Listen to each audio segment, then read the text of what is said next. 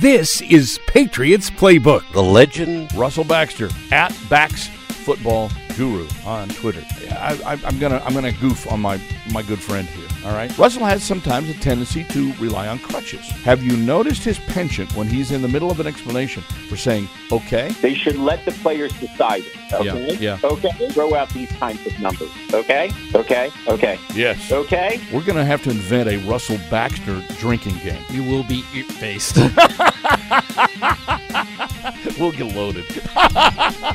Now, here's your host of Patriots Playbook, John Rook. Oh, my goodness. Yeah, we probably will. I'd forgotten all about that. That's why when we're only here for, once a month at this time of year, forget that all the good stuff happens, Always happened last month. Welcome into the, what month is this? March edition of Patriots Playbook here on Patriots.com radio. I'm John Rook. It is our monthly off-season edition. We go once a month with the Playbook until we roll back around again with the regular season coming up in September. But it's going to be here a lot sooner than you possibly can imagine. It's and already things are kind of ramping up a little bit. We had the owners' meetings this week, and I'm not sure. I mean, I have to admit, I tuned in and tried to pay attention a little bit to what was going on because, first and foremost, I'm interested in rule changes. I want to know what's going to happen, what's going to transpire, what are they going to actually change some things for the better, as opposed to nonsense, which is really kind of what we've seen, I think, of late. And we just have to get back to more practical way of thinking. We have to be real.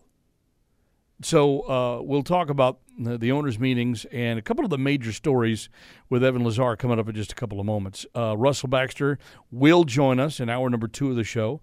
So will Zach Cox, who covers the Patriots for Nesson.com.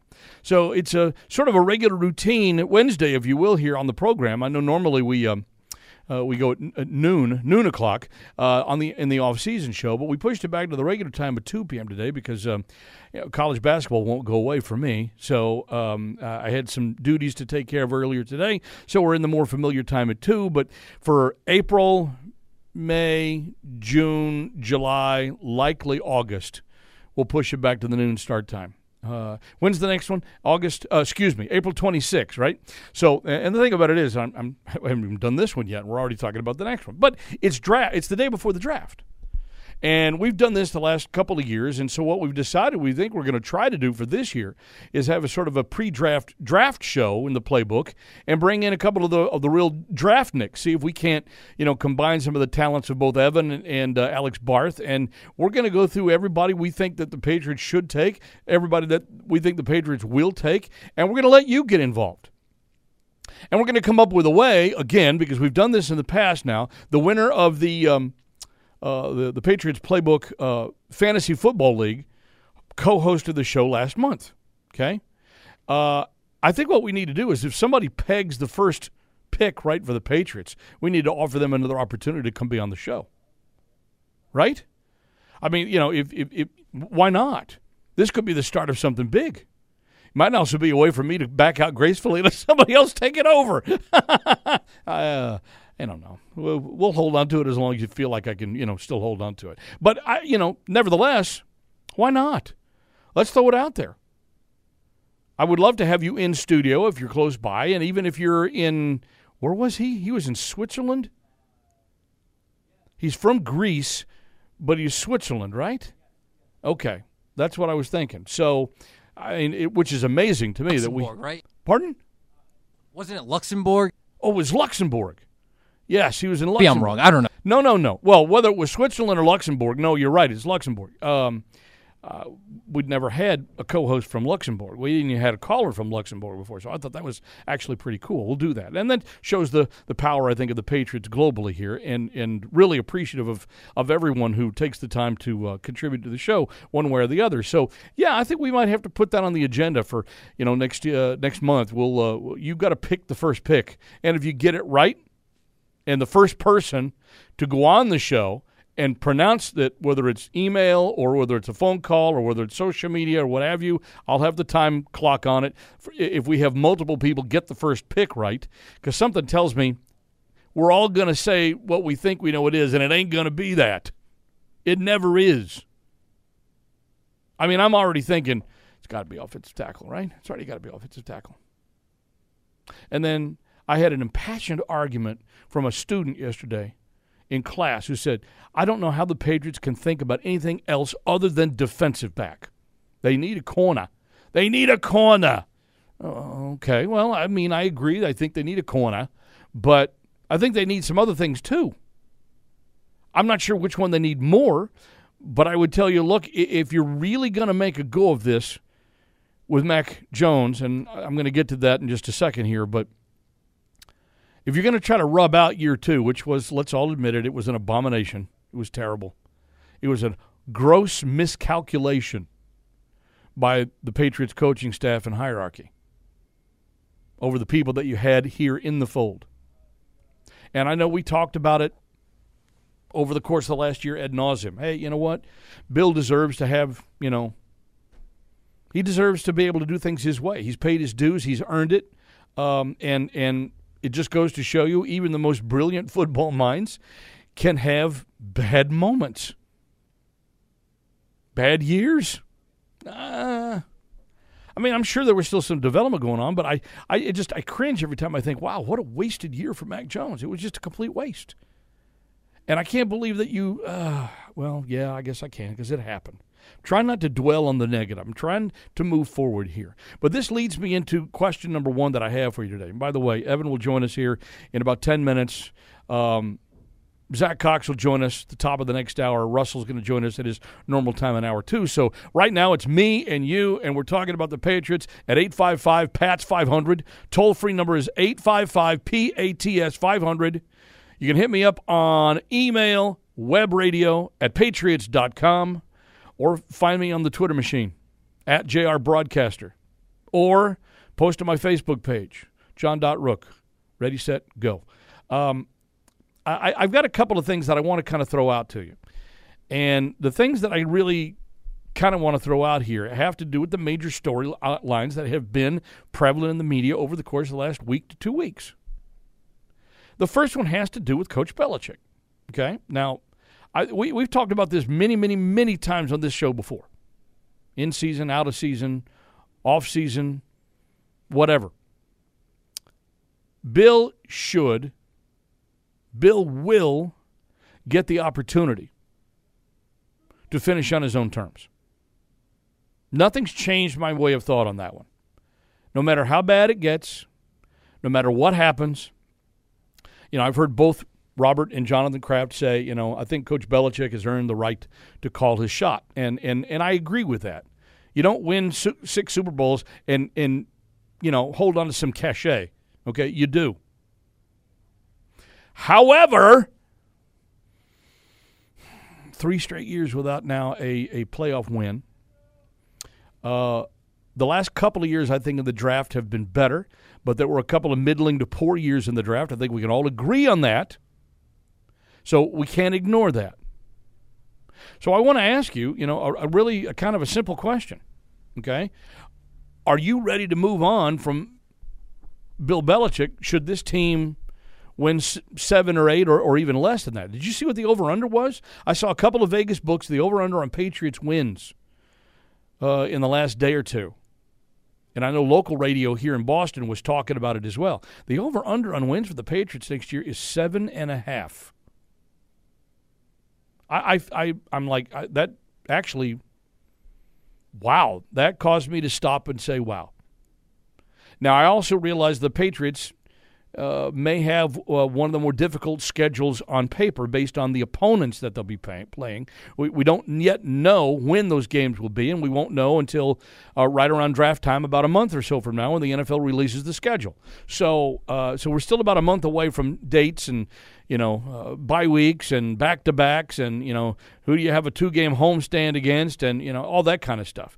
But the way that I look at it, I think there's maybe 1 or 2 games in there. There's 1 or 2 teams in there, that you'll probably play here at Gillette that you're kind of like going, yeah, that's definitely win, and yeah, that's definitely win. And then the rest of it's like, well, I don't know. And, yeah, there are a few of them that are like, no, they're not going to win that game. And it's so incredibly early to start talking about wins and losses, and I know everybody likes to play that game, and we'll undoubtedly we'll play it. When we get a little bit closer to it, we'll play it. But I'm trying to let this free agency process play out, trying to let the draft play out, and I'm just wondering, can this team, in your estimation, here's question number one, can this team I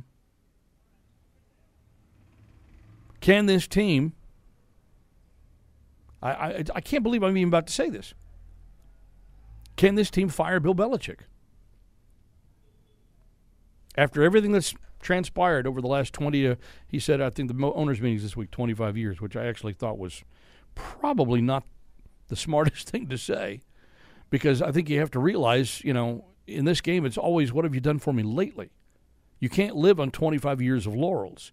And, Mike Reese asking Bill at the owners' meetings this week, so what would you say to the fans, and I'm paraphrasing here, to give them hope for next year? Well, last 25 years was his answer. And I'm just like, wow, that's just really sort of myopic.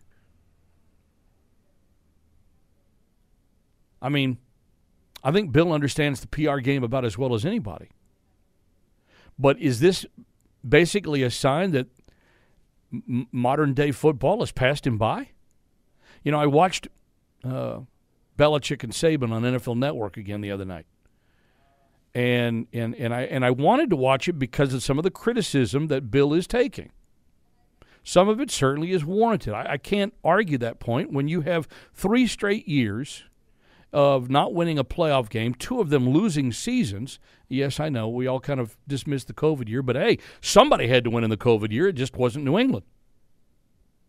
So what we've seen transpire here over the last 3 years after, a solid, dynastic 2-decade run here in Foxborough, we're getting used to a new world. And the Patriots are becoming the butt of a lot of jokes around the NFL.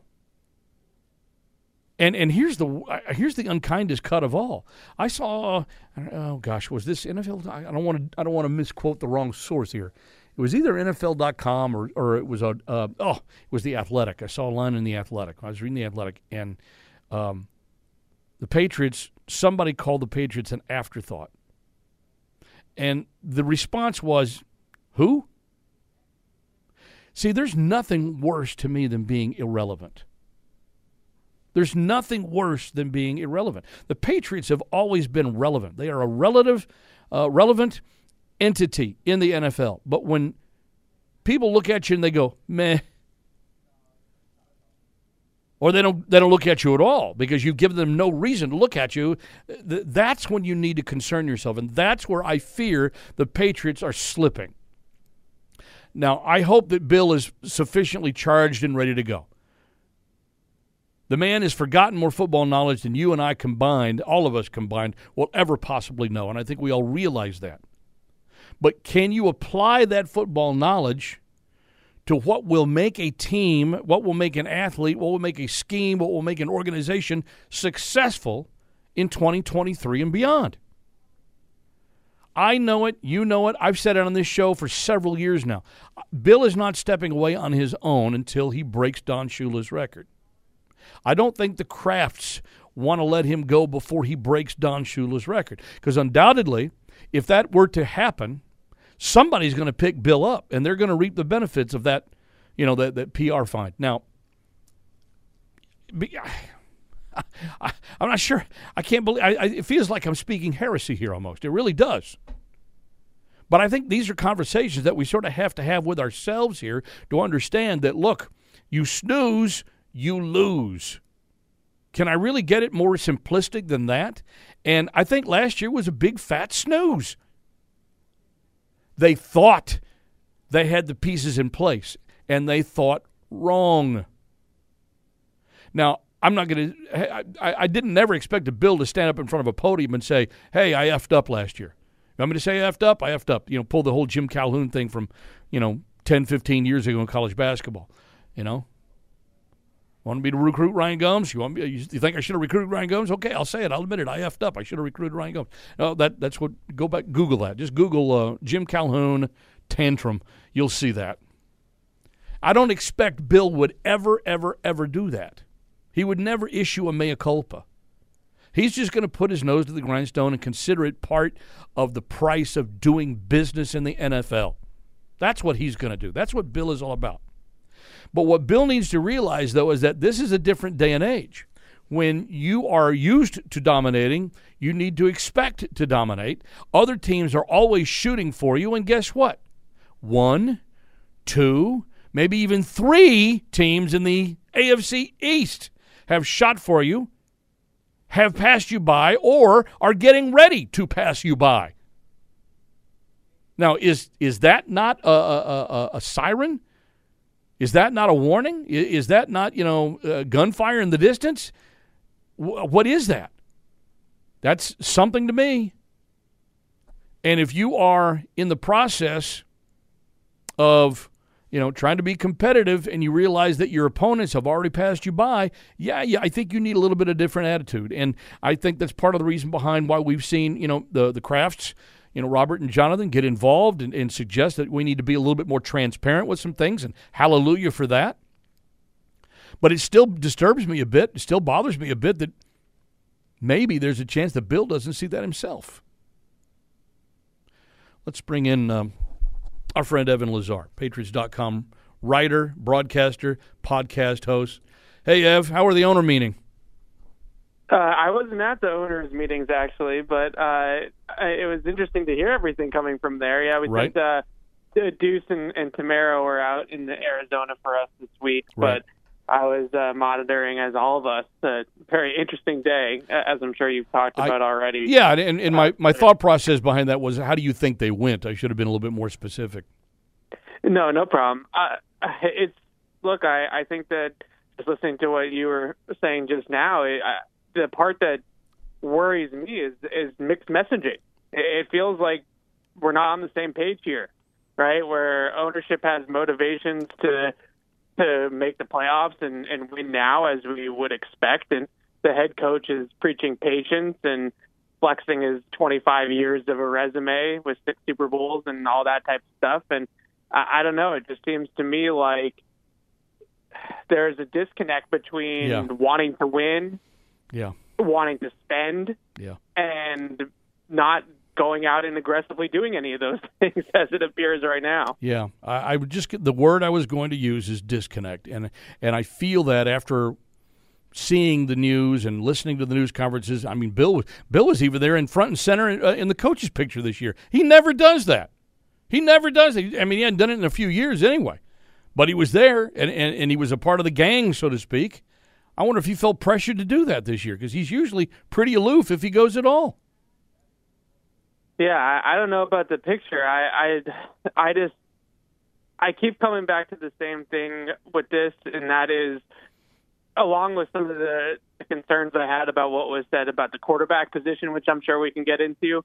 But the main thing is that we have Mr. Kraft standing there saying, we want to win now. We want to make the playoffs and be competitive. The football budget is not a non-issue, right? And then on the other hand, you have the coach who's sitting there saying we have no fear of going out and making a splash move or aggressively pursuing a player. And yet we have him also saying it's a long way to go. We're being patient. We're being methodical. We're letting this all play out. And I'm not somebody that overreacts and wants to see them immediately jump on a free agent or trade the world for DeAndre Hopkins just to get it done for headlines in March. I don't find that important. My concern is that Bill Belichick still views team building the same way that he did when he had Tom Brady, which is that build the middle class, get good depth pieces, build through the draft, which I think is still important even in the post-Brady years. But at the same time, that's a slow burn. And if you don't have those guys at the front of the bus really driving the ship or driving the bus, then you're not going to be able to just build a Super Bowl contender with mid-tier players. You know, the problem that I think that they have right now is that there's maybe a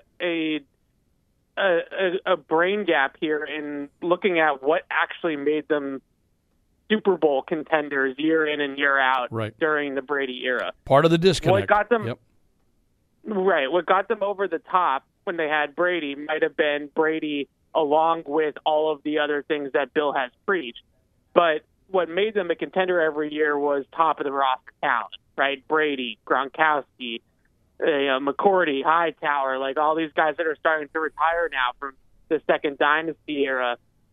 Those are the guys that gave them a puncher's chance every single year. That's why we always thought every single year we're going to be playing in the AFC Championship game with a chance to go to the Super Bowl and a chance to win the Super Bowl, was because of those guys. You know, the depth pieces, that was all part of the program, but it was really the other guys that were driving the bus. Right. That's exactly right.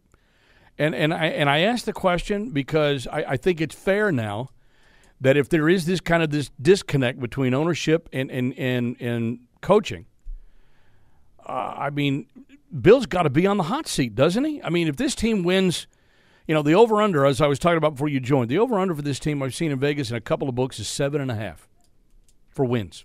7.5. I don't remember the last time it was that way. It was probably that way in the mid-'90s. So it's been probably close to 30 years since there's been that low an expectation from the bookmakers of America, you know, and that's extraordinary. And I got to admit, if this team goes to, you know, battle with what they have, and they don't coach them up, and they only win 7 games, I mean, this is a results-oriented business. It will have been 4 years since this franchise would have, you know, won a playoff game and only one playoff appearance in 4 years. Who in the NFL keeps their job with that kind of a standard this day, whether you've won 6 Super Bowls or not? I mean, we're starting to tread in uncharted territory here, and I got to admit, I can see the light at the end of the tunnel, and I think it's the train getting ready to run all of our butts over. Yeah, it's a lot of good points. I think the biggest thing that you look at is this, and again, I'm not about. I want to keep preaching that I don't care about the headlines, right? Like I don't care about making a splash. Yeah, I don't think that that's how you win Super Bowls. I think you win Super Bowls through the draft and through really developing players that are homegrown players. You know, the names that I just mentioned: Brady, Gronkowski, Hightower, McCourty. Like those guys they all have one thing in common: they were all drafted by the Patriots, right? None of these guys were free agents. Now maybe a Darrelle Revis might have put them over the top 1 year, or something like that might have happened. That Corey Dillon coming here, might have put them over the top in different years. But in terms of the foundational pieces of the franchise, they've been players that they have drafted, and they got to get better at drafting. And that's the scary part is from a perspective of Bill's job security is in reality, as we both know, John, they could draft well in April, but they might not necessarily see the results of that good draft for another year or two. Right. So how much patience do you have if you're going to build through the draft, which I think is the right thing to do in terms of longevity, but how much patience are you going to have with the head coach? Because if they let Bill go at the end of the year because they only won 7 games and they missed the playoffs again, and then in 2 years this draft class ends up having a lot of really good players in it, then we're going to end up looking back and saying, oh, well, these are Belichick's guys, right? This guy that they drafted in the first round that's now the next guy here that was a Bill pick. Mm-hmm. So it's a tough line to dance because you want the instant gratification of being successful now, but the right way to build your team is to be methodical in free agency and build through the draft. So how much rope does he really have? At this point, it's getting shorter. But if that's the game that you really want to play in terms of rebuilding your roster, it's a tricky dance. Yeah, I don't know. Dance. I just don't know which way to roll. I think you're right. Here's the thing. If I'm going to put you in Robert Kraft's shoes for just a second. I know those are big shoes to fill, but I'm going to put you in his shoes for a second. This team goes 7-10 next year and does not make the postseason. What are you doing?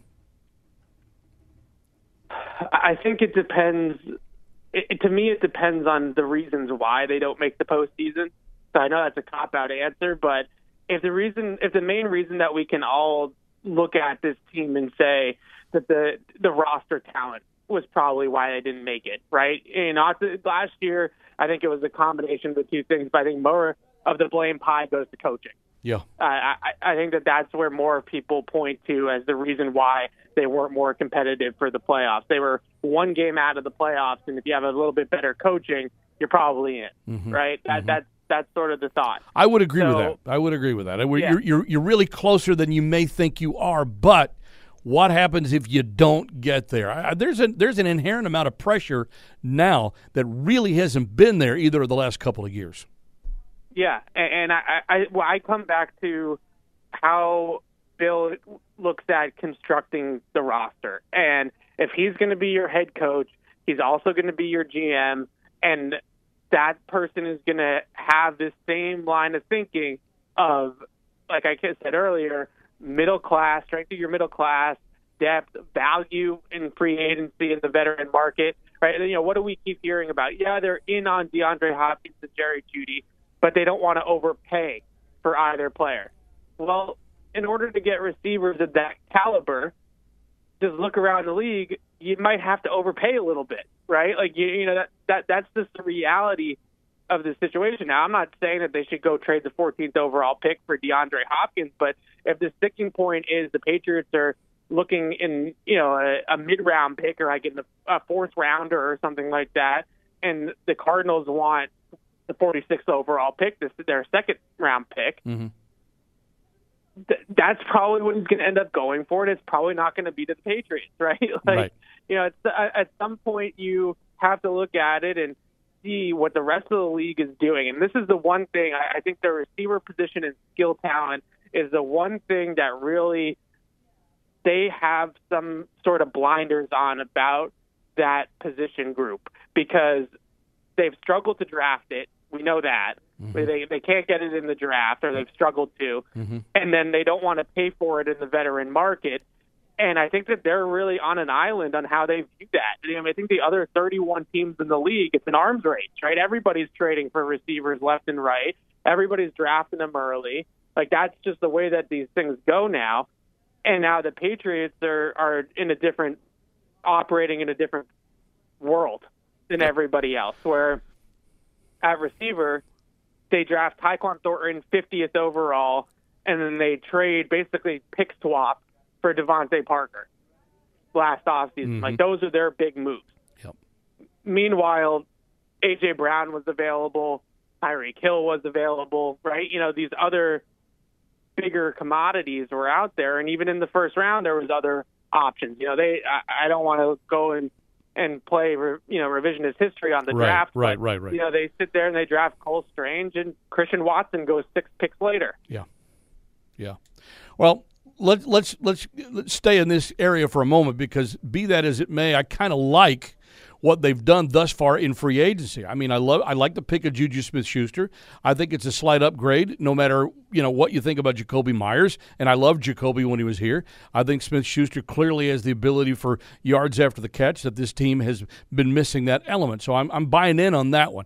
I also like the pickup of Mike Gesicki, because they couldn't defend the son of a gun when he was playing with the Dolphins, and I think he's going to be a great target over the middle. So to me, I think they're doing some of the things that they needed to try to do to make sure that Bill O'Brien has the weapons to set in front of Mac Jones.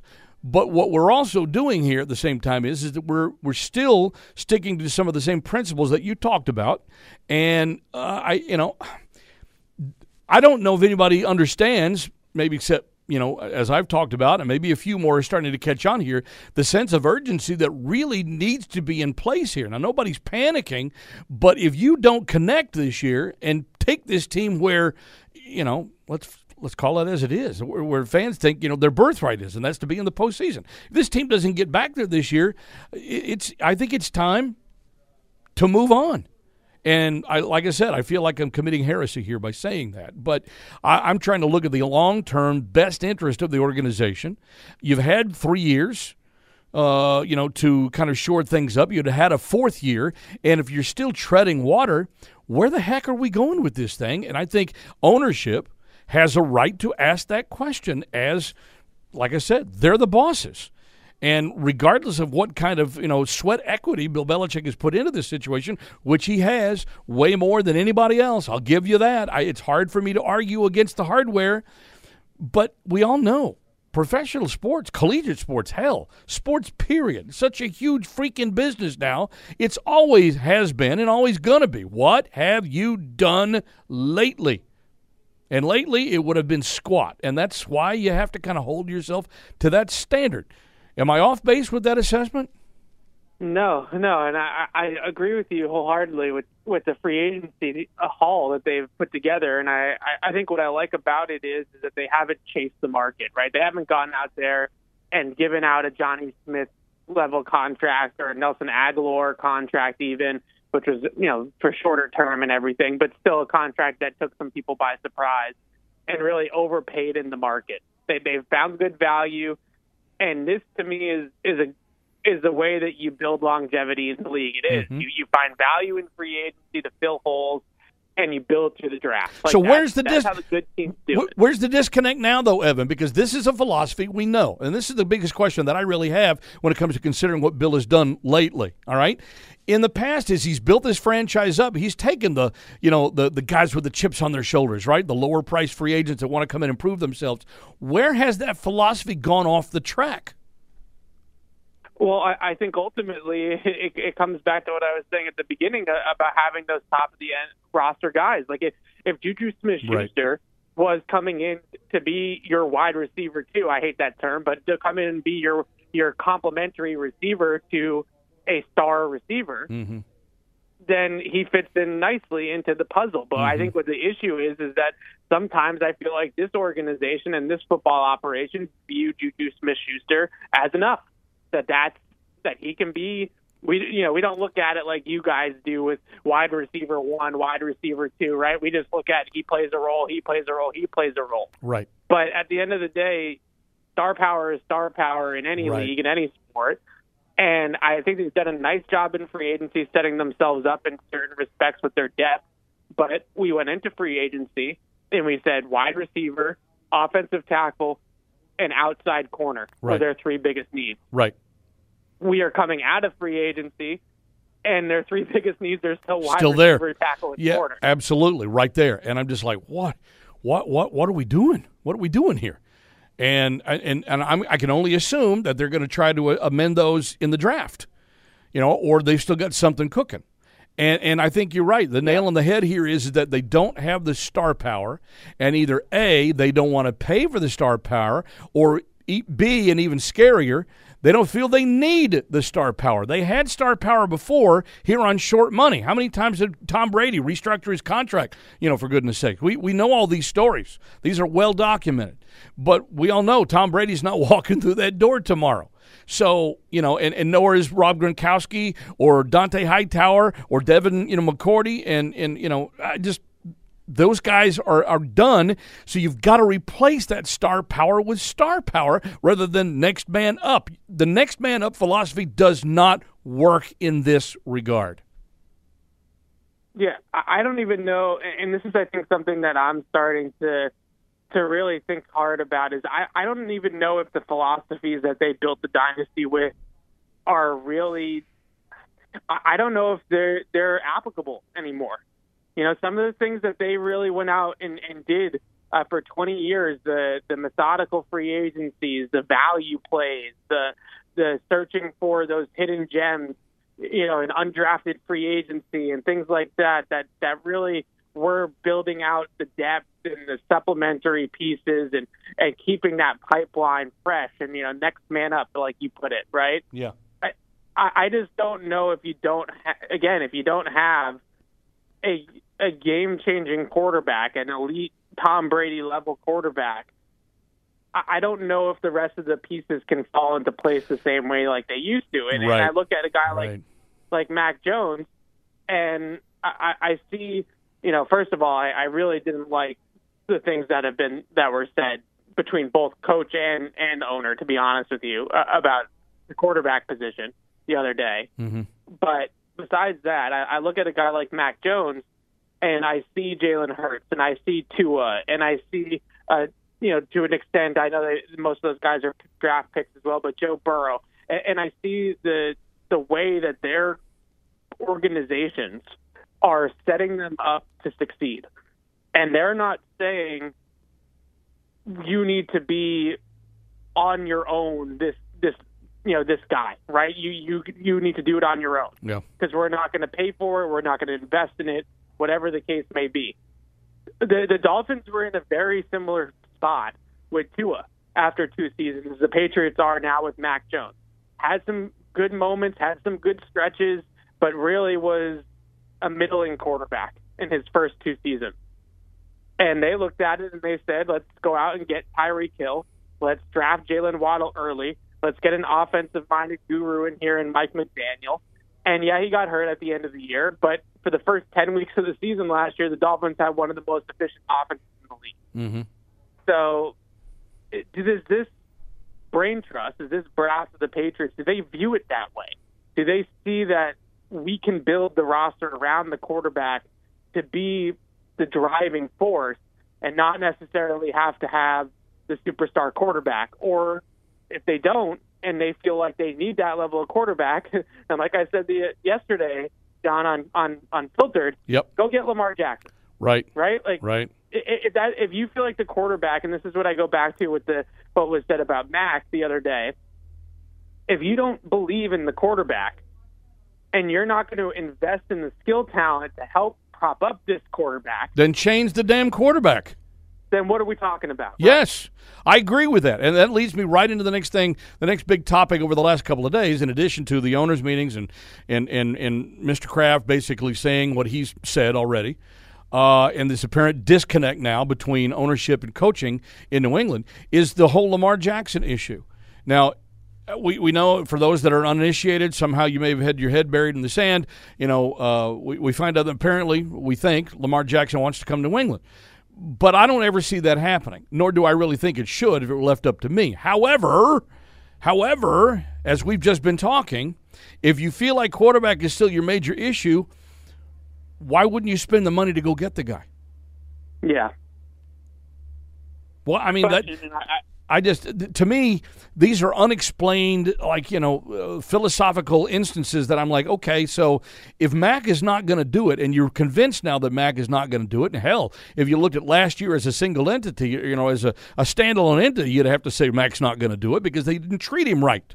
And I think we know that, and that was a huge mistake, and we're never going to get that mea culpa, but it was a big mistake. So if he's still the issue and you're not going to surround him with the kind of talent where he can really be successful, why don't you get a guy who's got superstar written across his forehead, even if it's going to cost you $25 million a year?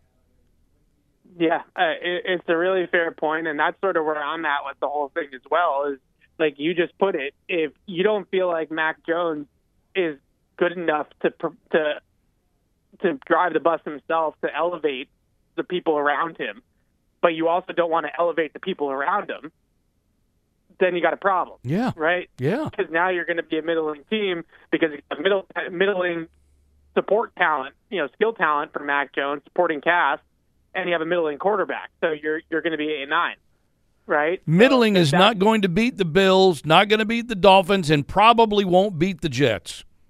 Right.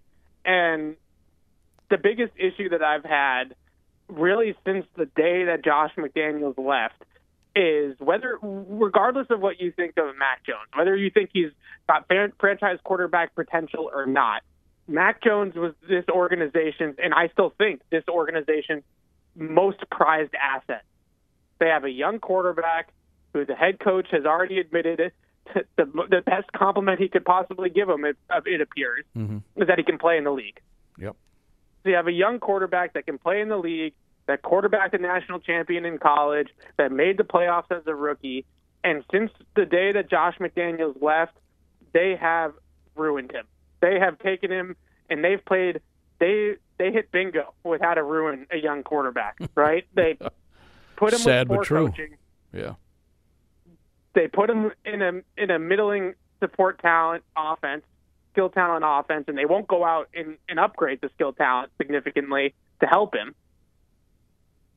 The coach like I just said, the nicest thing that Bill Belichick will say about Mac Jones is that he can play in this league. And then he was asked at the owners' meetings this week about Mac Jones, and he says that basically he's in an open competition with Bailey Zappi in the summer. Not even a draft pick or Lamar Jackson. No, he basically said we're going to let the best player play, which I think was implying that Bailey has a chance to start. Right.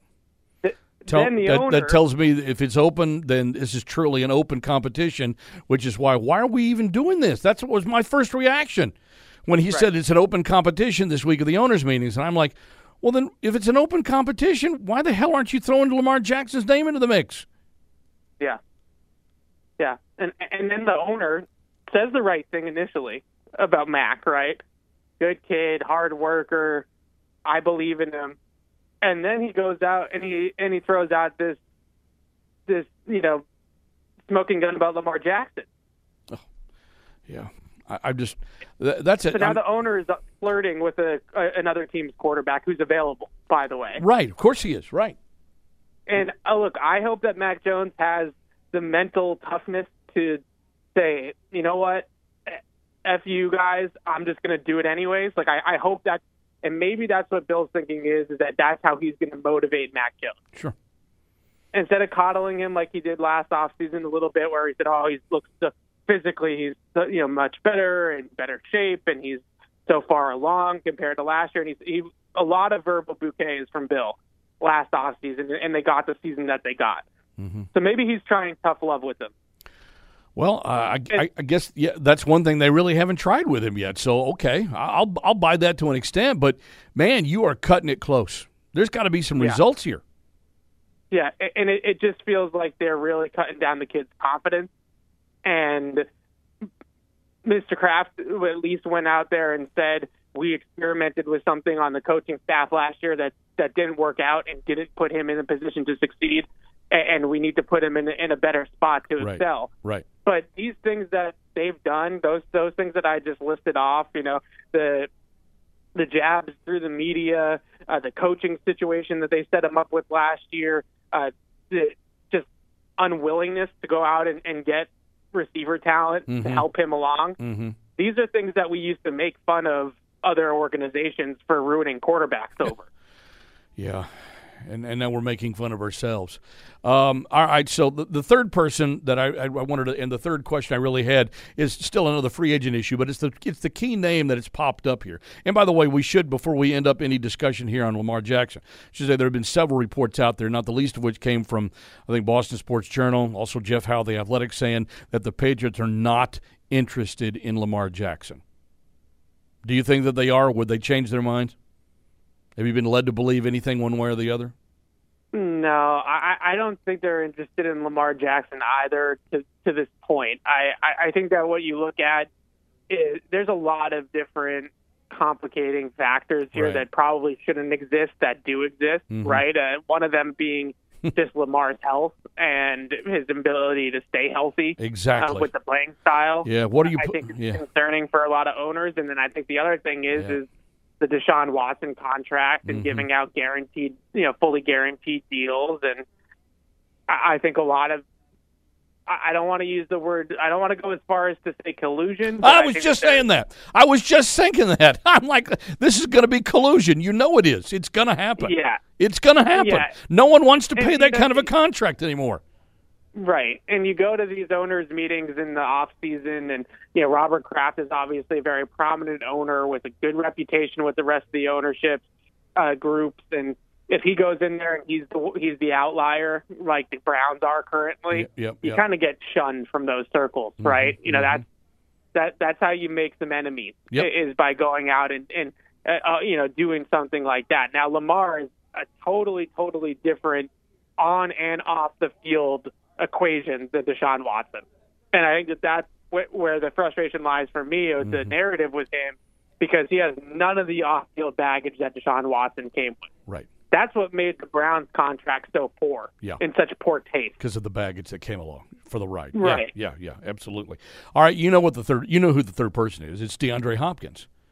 Does he have a better chance, theoretically, of coming to New England than Lamar Jackson? And would the Patriots, if the price keeps coming down, would the Patriots take a shot at this? We know that there's a mutual admiration society between he and Bill Belichick. I mean, could this thing possibly happen? And would he even be the one that the Patriots really need to make the offense more formidable?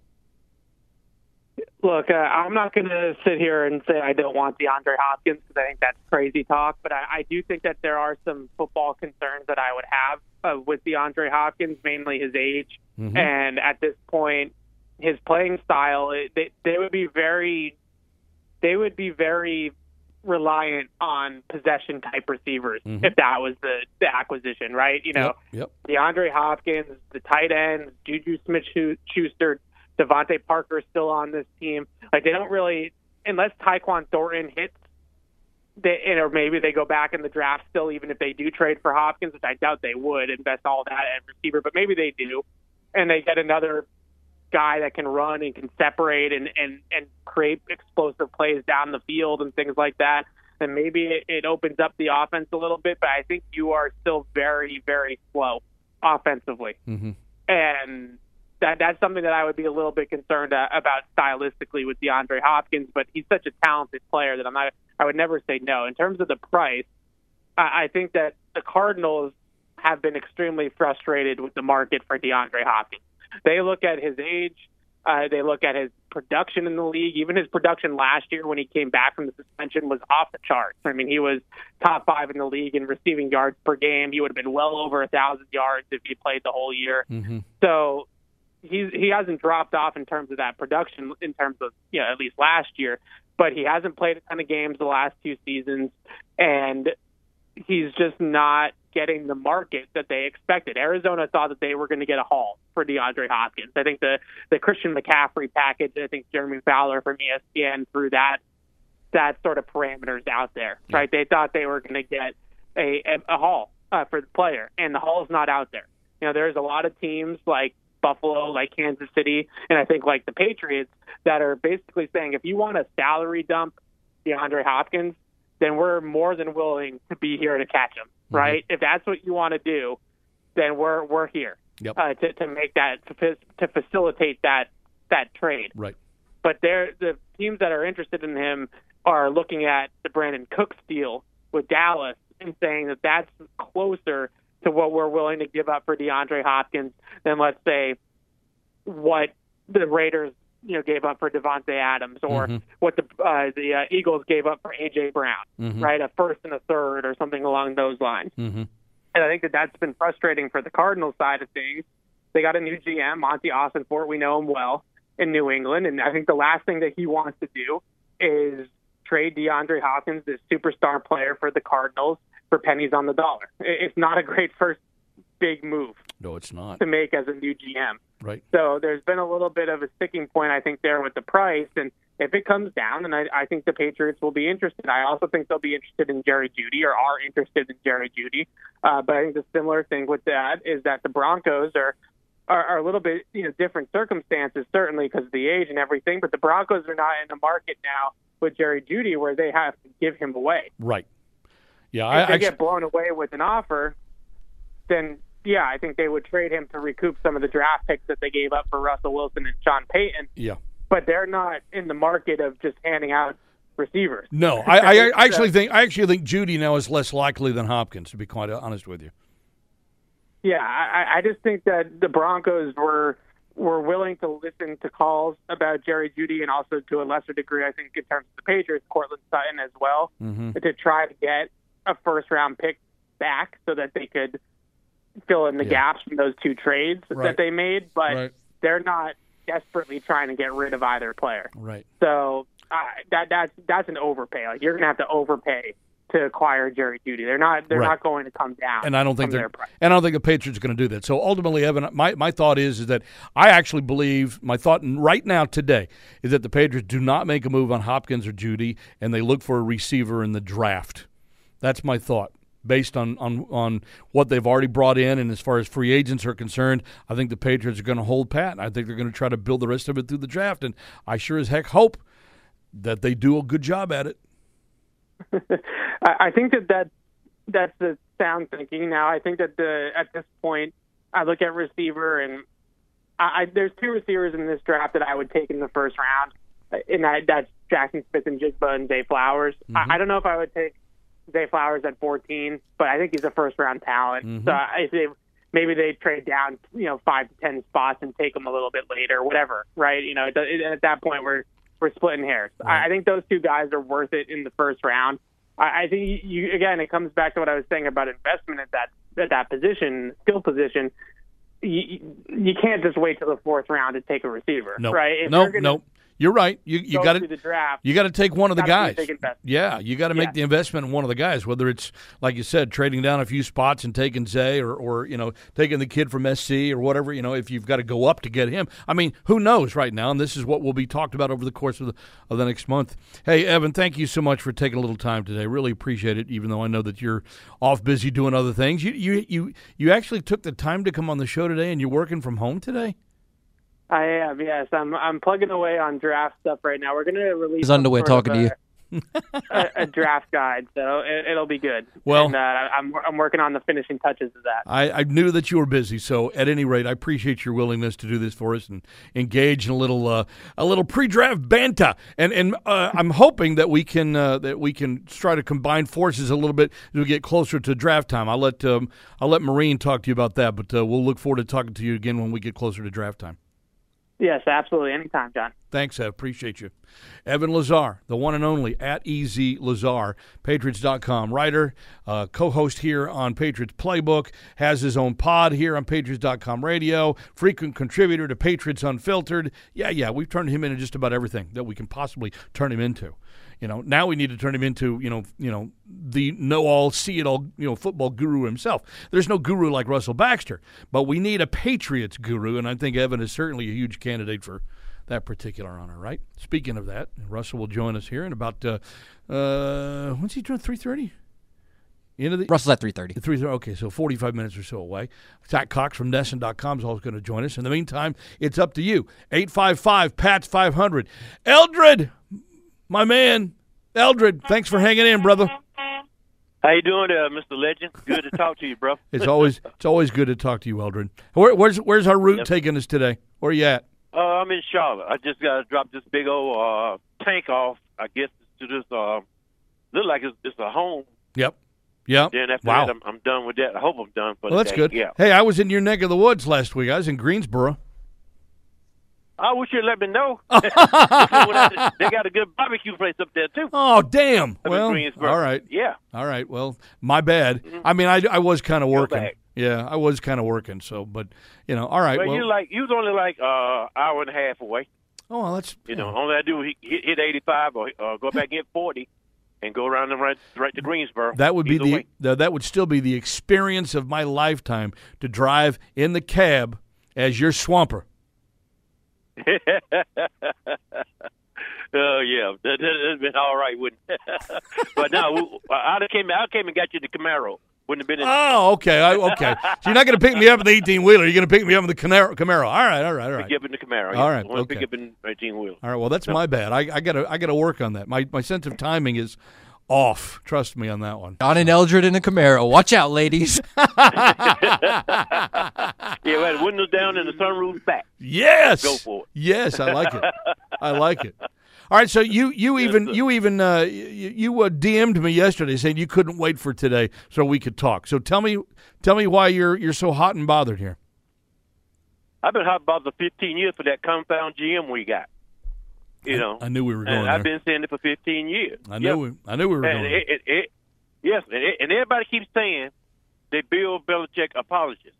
Well, he didn't have the players. They was right there. He went right by him. Mm-hmm. He was doing bargain basement shopping instead of getting the right groceries. Mm-hmm. And Evan was right though. You had Brady, you had Brewski, you had a Hightower, McCourty, and then you had some corners on the side that would help guide the ship while you built the middle class. Yeah. And sometimes the middle class helped out, but mainly I'm gonna say it again. It was TB, number 12. Yeah, he was the coach. He was 12 years, but like I said, I ain't never heard nobody say it's time to stop Bill Belichick. is always Tom Brady in that offense. And the defense carry. I admit he picked the players. He did that. But the rest of that stuff is, that was 20 years ago. And like Evan said, you can't shop like that now. You can't do that. And last year, like I told you, last year's draft, a F. And the reason why I give it an F, you got a guard. You had corners sitting in there. You had Oblate. You had Watson. And each one of them doing better than Tyrod right now. You had some corners. Yeah, you can start building from there. And this year, Ramsey was gone for a third-round draft pick from the Rams. And the guy Gilmore, went for a fifth. Yeah.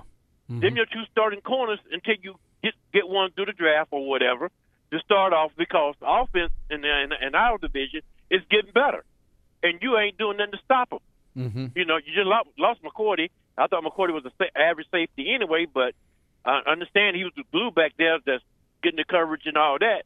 I finally found that out, so I got to give him a little props on that. But you keep thinking back in the 80s. This is not the 80s. This is 2023. Right. Things change. Prices goes up. Caps goes up. And you're going to have to get with the program. And Bill won't get with the program. The biggest problem is Bill Belichick.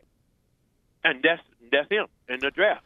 So tell me tell me what Bill specifically hasn't done that you think he should be doing. He always going after the bargain basement guys instead of going after the compound athlete. And that's kind of what Evan was just talking about. Yes, sir. I've been saying that for years before Evan came on. You did. I know. Years. Listen, well, that's why I'm setting you up here. I'm throwing you a big fat softball, and it's time for you to smash it out of the park. Okay, I totally look. I get that. The less expensive free agents aren't squat unless you have top-of-the-line guys anchoring your lineup, and that's where the Patriots have erred over the last 3 to 4 years. It's pretty simple, and if nobody can see that, then you ain't looking. That's right, and I get it all the time on NFL Patriots Facebook page. Yep. Everybody tell me, oh, you don't know what you're talking about. You don't know the bit. I tell you what, like I told Mr. Kraft. One time on your radio show. Let me draft for you one time. You ain't got to damn pay me. I bet you I draft better than your GM. Bet you. Listen, as long as we've talked, as long as you and I have known each other, and as much as we've talked about it, I honestly, and this is no word of a lie, I honestly believe you could probably do a very representative job. Eldred for GM, I would be on board with that. I'd be on board for that. Sir. If you want to save money, here you go. Eldred says he'll do it for free. Do it for free. You ain't got to pay me, because I'm like everybody else. I'm tired of being a butt end of the jokes with my team now. Well, all right, I am too. As a fan, I understand that, and you're right. And yes, part of what I talked about to open up the show today was the fact that the Patriots are sliding ever precariously closer to irrelevancy in the NFL, and that's not something that I think anybody is really prepared for. It's always been, I love the Patriots, or, I hate the Patriots. But now it's kind of like, I don't give a crap about the Patriots. And that's what really stings. So here's what I want you to do, Eldred, over the next month, because we're going to do the show. The April show is going to be the day before the draft, okay? So I want you to come up with a plan. I want you to, pay attention to what's going on in the media as best as you can. Make sure, though, that you're not, driving the rig or anything like that, because we want to, make sure that everybody's healthy and safe and everything. But I want you to make – not the whole draft, okay? I want you to make the first 3 picks of the draft for the Patriots, okay? Oh, I can tell you this now. All right, tell me then. If you're ready to do it, I can tell you now. To make the first 3 picks the Patriots need to make. I'll take the number 14 and put a third with it, or a 4th, move up to number 6, and get Gonzalez. Okay. Get Gonzalez. Okay. Because I'm not. I keep seeing these mock drafts where we get at 14, Bijan Robinson. Okay for a running back, but I don't want a running back at 14. Bijan Robinson. You got a tackle. Yeah. Well, he's Robinson. and he is a special back, but I would tell you I think 14's too high for a running back. Yes, sir. Give me a corner. I want Quinton Johnson as that outside receiver threat. Me and Evan keep going back and forth on him, but I still say that could be the best receiver. Okay. All right, JSE ain't going to be okay, but that's going to be the guy in the class because he got to. I think we just lost. And he's going. Oh, hang on. Sir? Yeah. Now we got you back, Elder. Go ahead. You were fading in and out. And I put together a sucket and something to move back up into about the 20th or whatever. If I had to use a future draft pick, then I go get Quinton Johnson. Okay. And that's going to be my first three moves. Okay. Because you need a corner and you need a wide receiver. Well, there's no question that you've hit both of those areas, and I happen to like those picks. My problem is that you're talking about dealing in areas that are not absolute. When you are hoping to move up, you got to find a dance partner.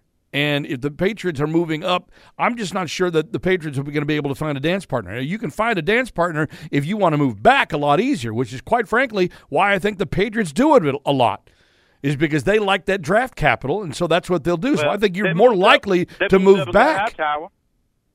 Well, yeah. They moved up and got Hightower, and they moved up and got, I think, was it Chandler Jones? Or was it Chandler Jones? Another one they moved up. Yeah, it might have been. Yeah, they moved up and they got both of them. Yeah.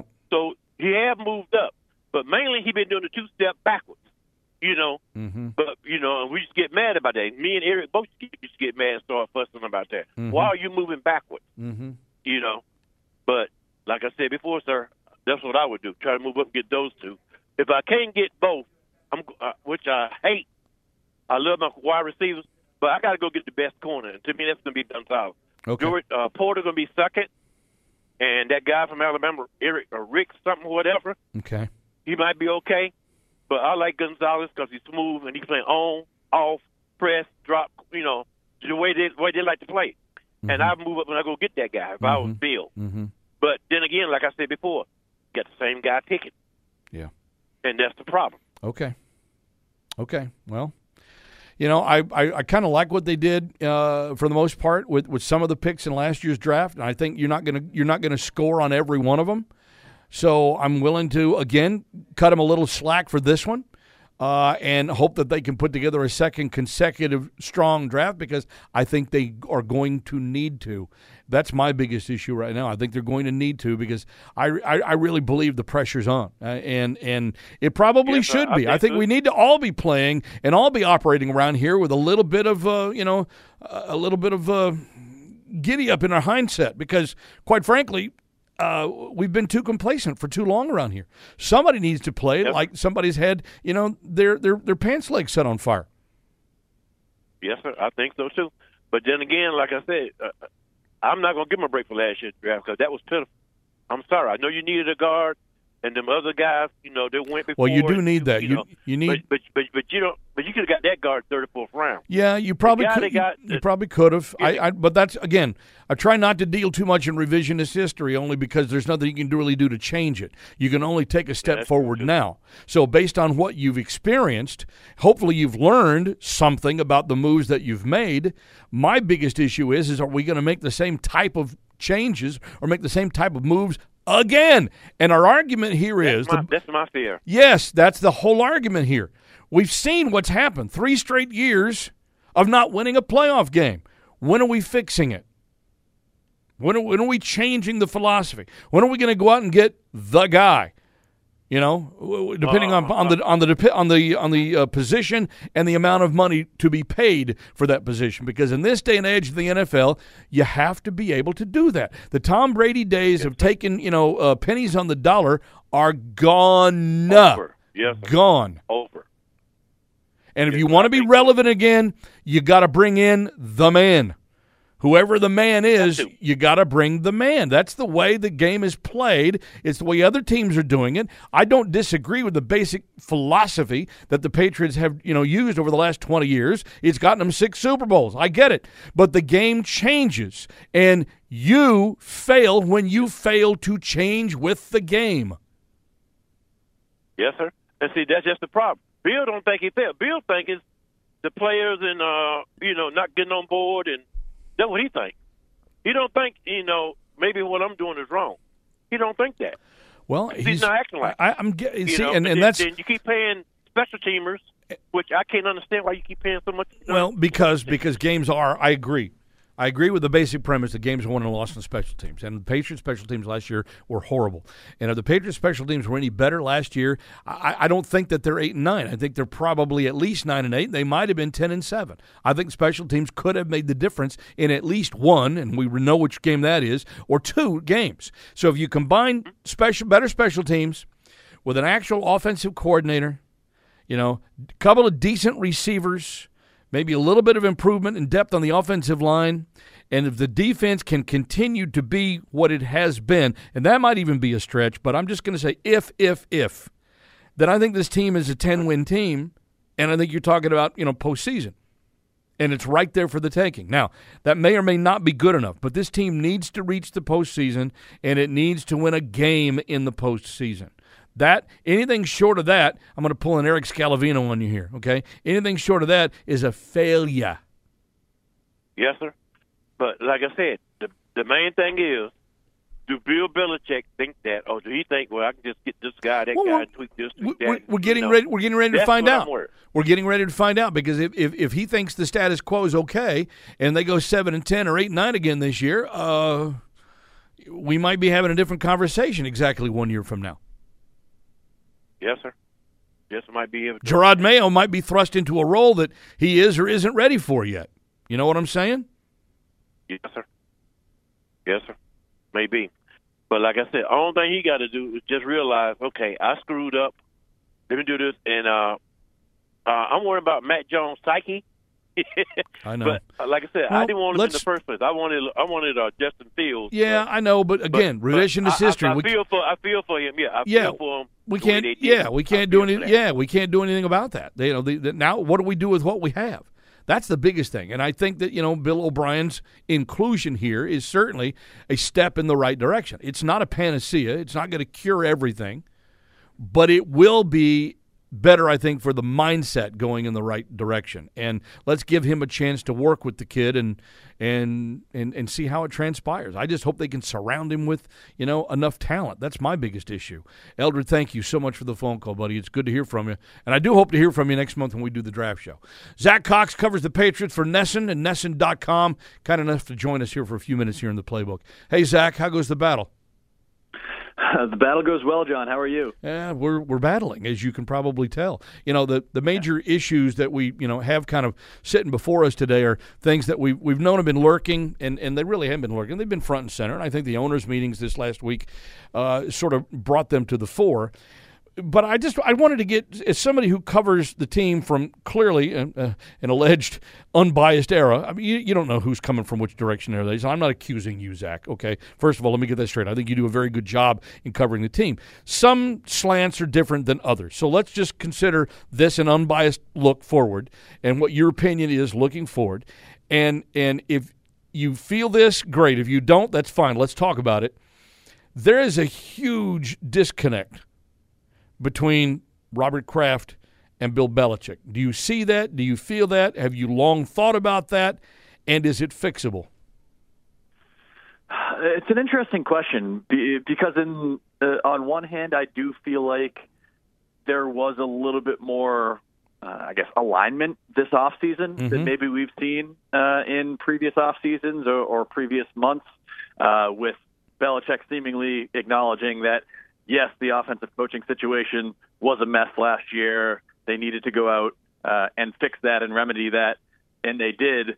We don't know exactly what the behind-the-scenes kind of discussions were about that, but the fact that they were so proactive in going out and kind of booting out Matt Patricia and Joe Judge, getting in somebody who actually knows what he's doing in Bill O'Brien, I think that was a big step in the right direction. Yeah. But the comments that we've heard from Robert Kraft, really it's interesting because the only time really reporters get to talk to Robert Kraft each year is at this owners meeting press conference. And you kind of see the evolution of his comments over the last 3 years or so. From 2 years ago, it was, all right, well, we clearly haven't drafted well enough. We need that to change. Last year it was, I was really bothered that we didn't make the playoffs or we didn't win a playoff game this year.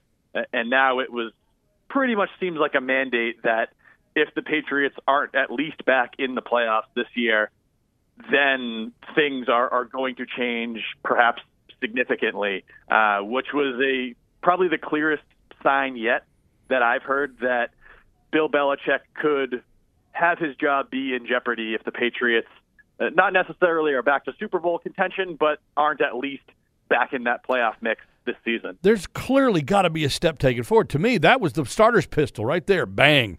Okay, we're off and running right now, and we need to be focused on one thing and one thing only. And I'm glad that it was said. From a fan's perspective, we should all be glad for that to happen. But I've said a couple of times already, Zach, I almost feel like, it's heresy for me to say Bill Belichick should be removed from his position, because I don't think that right now. I'm still hopeful that Bill, like we said, he's forgotten more football than you and I combined will ever know. I don't think there's anything wrong with that. That's why he is who he is. That's why he's still going to go down as perhaps, the greatest to have ever coached this game. Is he hanging on too long? As the game passed him by, has his philosophy of building a dynastic franchise, is it no longer applicable to 2023 football? Well, I think this year is really going to tell us that. I think this is a massively important year for the Patriots as a team, obviously, but also for Bill Belichick and his, I don't want to say legacy, because his legacy is already obviously cemented. Mm-hmm. But as you mentioned, they have not been able to build a successful kind of championship caliber team and roster without Tom Brady. Everything that they have done since then just has not worked, even though there have been some positive draft picks, some positive signings, some positive additions. But I think if you see progress this season, then you can say, all right, well, they're kind of back on the right track. It was a weird couple of years, but maybe they're building something here.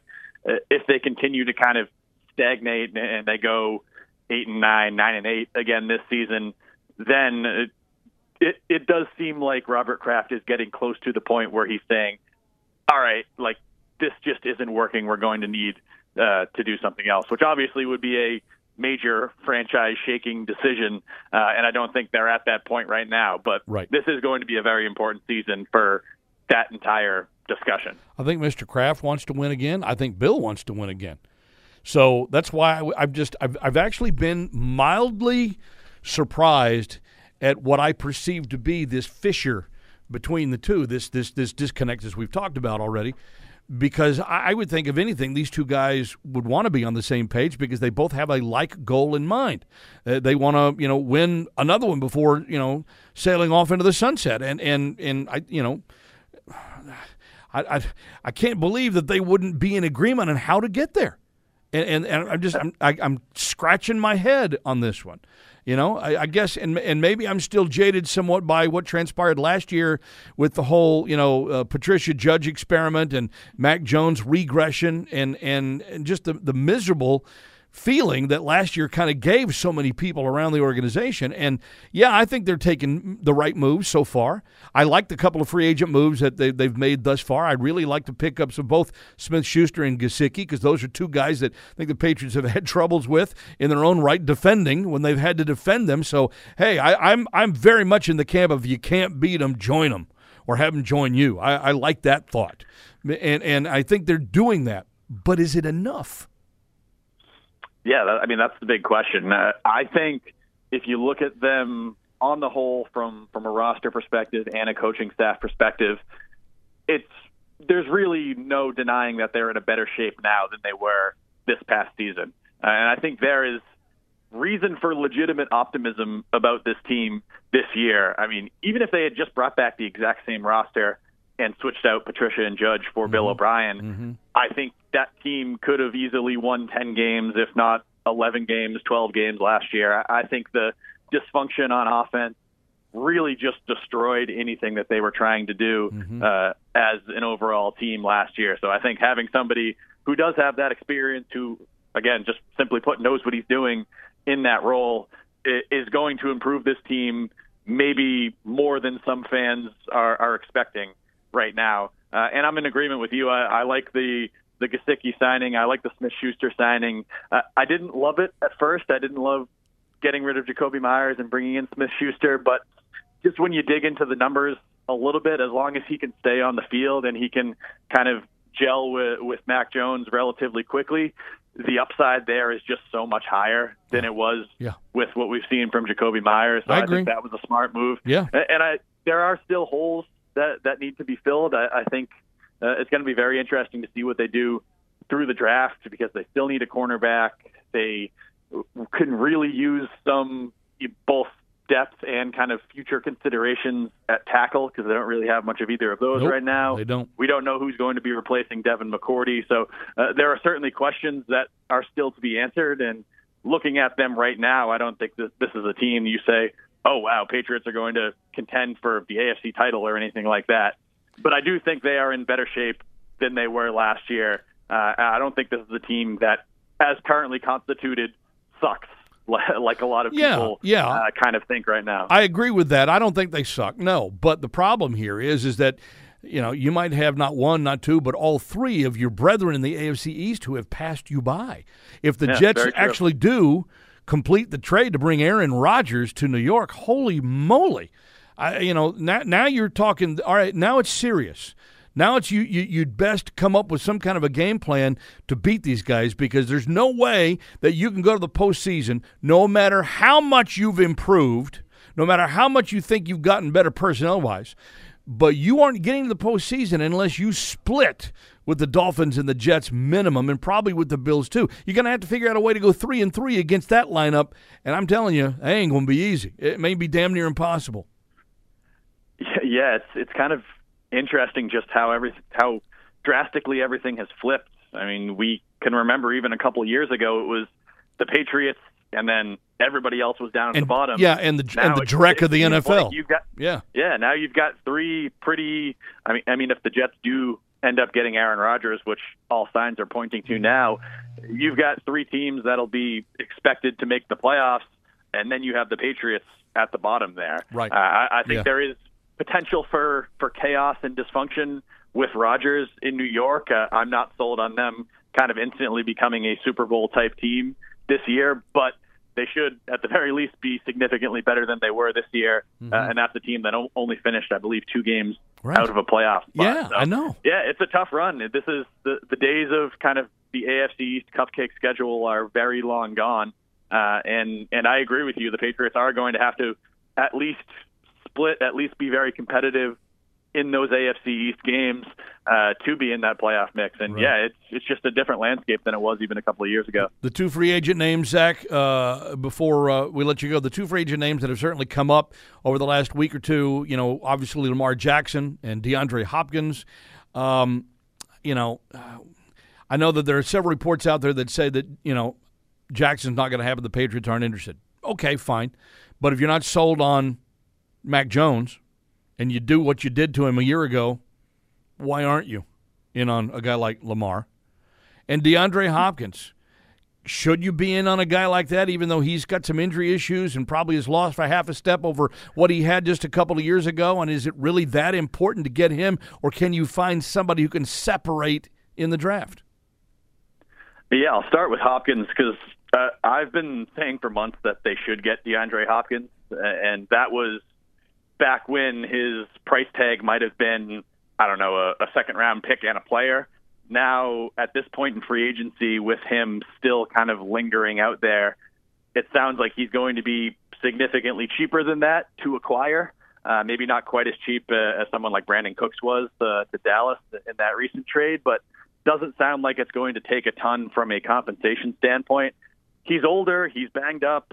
I still think he's a guy that can provide something that the Patriots just haven't had in the receiving core in years now. Just someone that going into every game, opponents are going to have to say, okay, where is Hopkins going to be on every snap? I think even at age 31, he's still someone, proved this year that he's still someone who can kind of threaten defenses in a way that the Patriots just haven't been able to do. So I'd still be on board with bringing in DeAndre Hopkins. As for Lamar, obviously he would help the Patriots. Obviously he at his peak is miles better than Mac Jones. I think miles better than even Mac Jones' ceiling. But just from a price standpoint, just with having to give up most likely 2 first-round draft picks, having to pay him whatever it is that he's going to end up being paid $45-50 million a year, all the guaranteed money for a guy that has those injury concerns, hasn't played. I think he's missed 11 games over the last 2 years.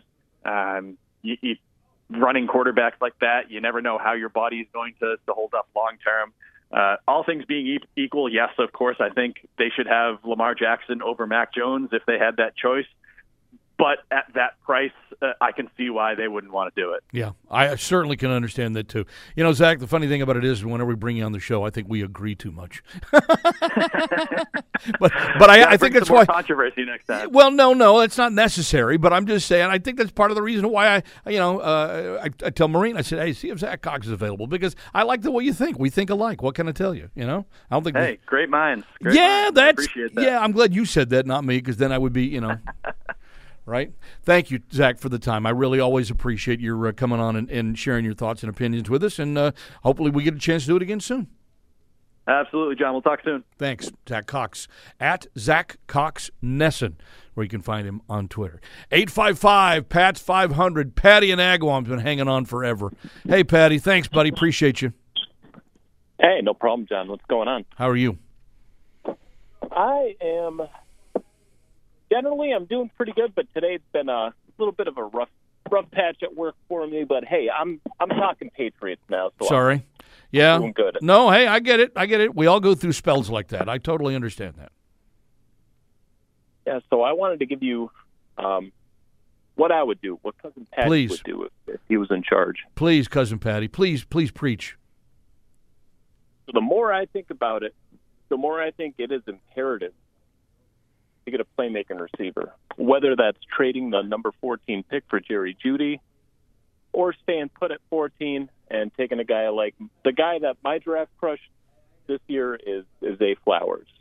And I know he doesn't have the ideal size. He doesn't have the size of a Quentin Johnson, but he's a guy that, much like Julian Edelman, and to maybe a little bit lesser extent, Kendrick Bourne, that you can move all over the formation. He's not just what you would call just a typical like slot receiver. He's a guy that can separate too. I mean, to me that's the biggest thing. What Evan was saying about DeAndre Hopkins, I'm totally on board with his opinion, which is, yeah, you might be a little bit better in the receiver department, but you're still very slow, and we need guys that are fast that can separate. That can get open quick.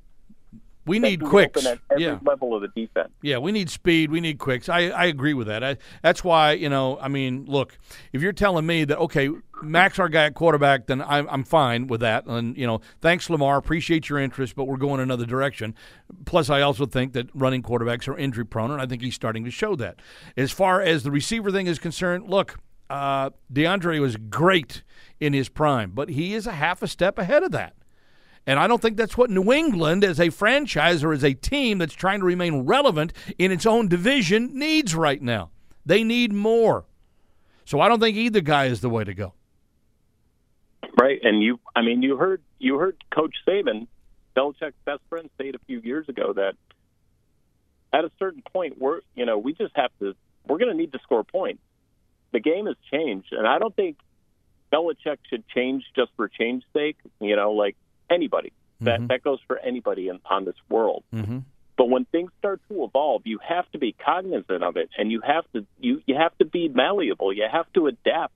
You have to evolve and say, well, you know what? If everybody in our division, forget about the conference is friggin' loaded too, but if everyone in our division has guys that are fast, that are going to put up points, that have these quarterbacks, these good quarterbacks, or these unbelievable skill players like Tyreek Hill, Stephon Diggs, Garrett Wilson, we're severely lacking in that department, John. And I know I know you've been covering the team long enough, and you're smart enough to know that you see it too. Well, yeah, we can see a lot of things around here. Doesn't mean it's going to get done that way. But I just hope it does. Well, I know. I mean, I have eternal hope, like every other fan that listens. I do. You can't work for a team and an organization for now going into a fourth decade like I have without being a fan. You just can't. I mean, and sometimes it's very difficult to separate the two hats that you have to wear.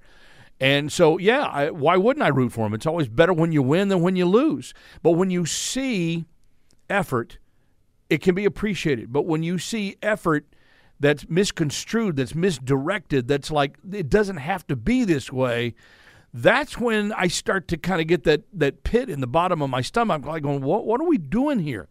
And I said that throughout all of last season. And we're putting up the good face, and we're making good, and we're talking football and having fun here during the course of the week, and talking pregame stuff and all the matchups and everything. And I knew good and damn well that this just wasn't going to turn out the way that anybody wanted it to. And I can admit that now. It's easy to admit now. It's not so easy to admit during the middle of the year because you always have hope, and everybody has hope. But when you see the way things are constructed, and you see the way things, and you've been around the game, as you suggested, Patty, long enough to where you're like, okay, I don't know that I'm familiar with this thing yet, and I don't think we've seen success when somebody's done this previously. And, of course, when it turns out that way and you want to scream, I told you so, but you really can't because nobody's listening anyway, it's kind of like, well, okay, it happened. Now what do we do? What's the next step? Right. It's somebody was today earlier mentioned to me, about, there's nothing that you can do about what happened. All right. It's like, what's next? So what happened is irrelevant. What's next is relevant. We don't want to make the same mistakes again. And that's my biggest fear, if there is such a thing as fear. My biggest fear is making similar mistakes over and over and over again, which is, of course, as you know, that's certainly a sign of craziness. Insanity. Yeah, insanity, craziness, bonkers, whatever you want to call it.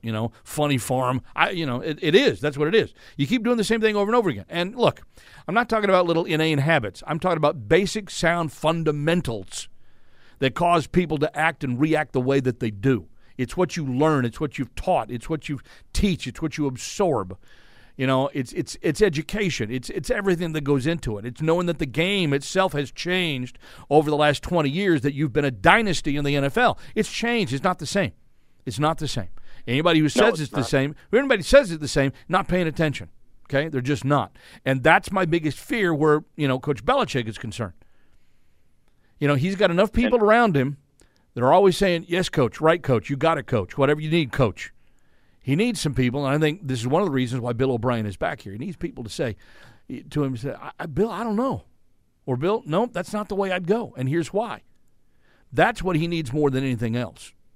That's why when sometimes we use the old, adage of, the emperor's, not wearing any clothes, well, okay, that's what we mean by that. And so we need to get by that. I want the emperor to go down as the all-timer.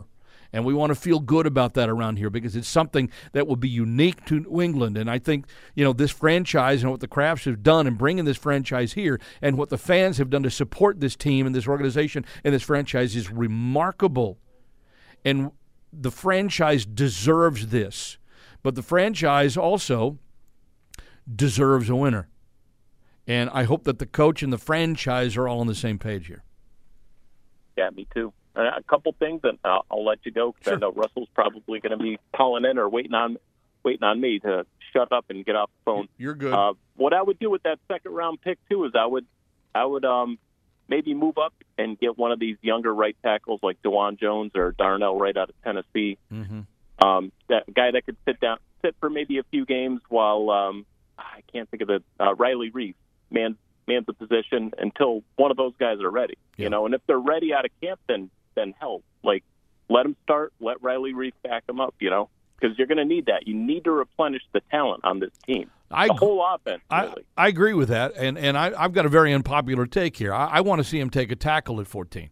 I do. I wouldn't mind that, John. As long as they're filling a big hole that's there, I'm all right with it. Yeah, and I've come to the realization we need it because we saw what the swinging gate was like on both sides last year. So I don't, we need to give Mac the absolute attention to detail on this. Forget the targets, and I think they've improved the targets.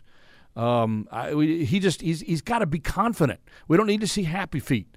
I don't want to see him step up and flutter around in the pocket because he's afraid of what's coming in from behind. And we had that some last year. So we need him to be confident more than anything else. You need to protect and value your assets as you have them before they become devalued. And I think this is the way to do it, and I'd be all set with somebody like that at 14. Yeah, I wouldn't mind. But and the last thing I'll end with is, I said this last year too, and it came down to the final week of the season. 3-3 in the division isn't going to get it done. Nope. It's not going to get you a playoff berth. It's not. They have to find ways they have to steal a game against Buffalo this year. Yes, they do. Even if Rodgers goes to the Jets, you have to find a way to beat those guys at least twice. Yeah. And yeah. Miami's been their white whale forever, So they have to find a way to try and beat that team and beat Tua, because Tua, everyone knows, is undefeated against Belichick. Right. You do that, you might actually make the playoffs. You're right. And once you're in, it's anyone's game. That's right. It's a 0-0 game. That's right. Thanks, Uncle Patty, Cousin Patty. You got it. Auntie Patty, whatever we call you. All right. Thanks, buddy. Appreciate you. Trey in Memphis. Trey, thanks for hanging in, brother. How are you today? Hey, John, how's it going? It's going. How are you doing? Man, I'm doing well. We had a lot of bad weather in the area yes, sir. on this past weekend. So but despite all that, I'm still here. Are you okay? Your family okay? Well, I had a cousin, his wife and his son. They were killed in the tornado on Friday night. But good Lord, I'm so sorry. Yeah, that's it awful. comes with it, man. Oh, that's terrible. Oh, Trey, I'm so sorry, brother. Oh man, it's okay. It's okay. It just come with it. It's part of life. Mm-hmm. I know. Yeah. It makes you appreciate what you have a hell of a lot more, doesn't it? Sure does. It sure does. Man. But yeah, I've been listening in to the callers, and I can understand the frustration that everybody have. I mean, looking around the league and see all the big moves everybody's making and et cetera. I mean, but I'm just it's still March, so we the training camp doesn't start until the end of July. I mean, so we got a lot of time to improve. True. We don't have to play a football game that means anything for several months. So that part, it's believe me, I'm glad for. Yep. And so, I disagree with a lot of the callers as far as saying, the Patriots haven't done anything. The draft. I mean, as far as the corner, you still got a young guy that I think is going to get better. Is Jack Jones. He made a few plays on last year. I mean, he's a rookie. Mm-hmm. And then, Tyquan Thornton. I mean, we still got to see. Mm-hmm. We still got to see, the upside is there with their kids. So, I mean, I'm not ready to close the door on them yet. And so, I mean, listening to what you just said as far as the offensive line, I think, they're bringing in a lot of veterans, which is pretty big. And so I really don't want a tackle with the 14th pick. I mean, but if that's the route they go, we have to roll with it. I'd love to, get one of those young safeties or something that's coming out. Well, I was just going to ask you, what would you like to see him do? Yep. I'd like to see him get one of those safeties or, get one of those tight ends. I mean, but, I just don't know, which route Bill Belichick would take. I mean, so, he's unpredictable. Mm-hmm. Mm-hmm. And, I would have to agree, they do need, Bill he needs to adapt, to the new NFL. And I mean, but, a lot of people, they've been complaining over the years, saying, Bill has never been a good GM and never been a good coach. I mean, but hell, with him being the GM and the head coach the past 20 years, man, you've never seen a run like the Patriots. Probably would never see that kind of run again. I mean, what do you think? Yeah, I mean, honestly, look, the whole Bill GM versus Bill coach. I mean, look. Yeah. I tell you, you have to say the track record is still pretty good. We can separate it because we live with it every day. But when you look at it from the outside, no one's going to agree with us in that regard. Okay? Now, you can certainly nitpick the heck out of the draft picks and the trades and the free agents and all that stuff.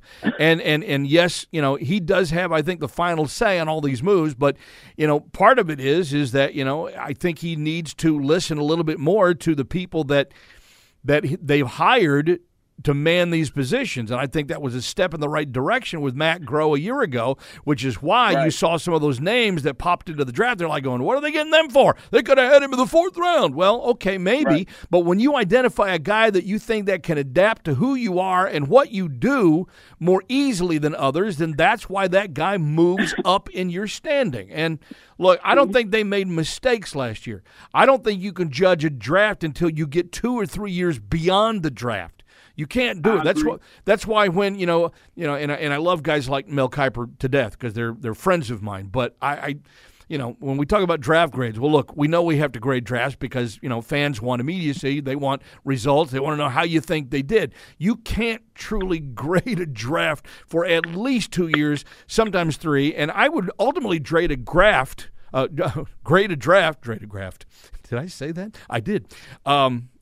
There's water in this bottle, by the way, not vodka or anything like that. Okay, but Trey, I would grade a draft based on how many of your rookie draft picks signed second contracts. Right, because that means you've done well for yourself.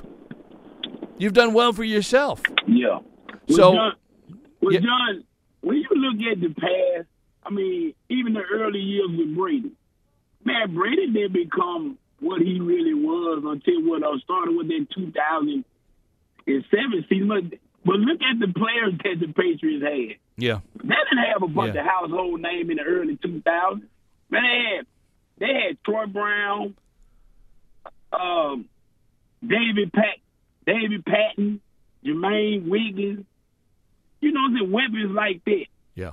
Then they had, the Deion Branches, the Charles Johnsons, the Bethel Johnsons. I mean, so, people are acting like the Patriots have always had, all of these big-name guys. And when you look at the early Super Bowls, they had the best team, but they didn't have the best talent. Right. That's very true. They didn't have the best talent, especially on the offensive side of the football. Right. I mean, so once they brought the 2017 came in, okay, the weapons were Randy Moss, Jabbar Gaffney, Dante Stallworth.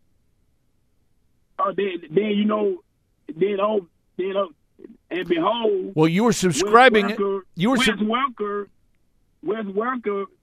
Welker gets rejuvenated. Yes. Okay, so he becomes somebody. I mean, so the only difference is offensively, Brady just happened to grow and mature.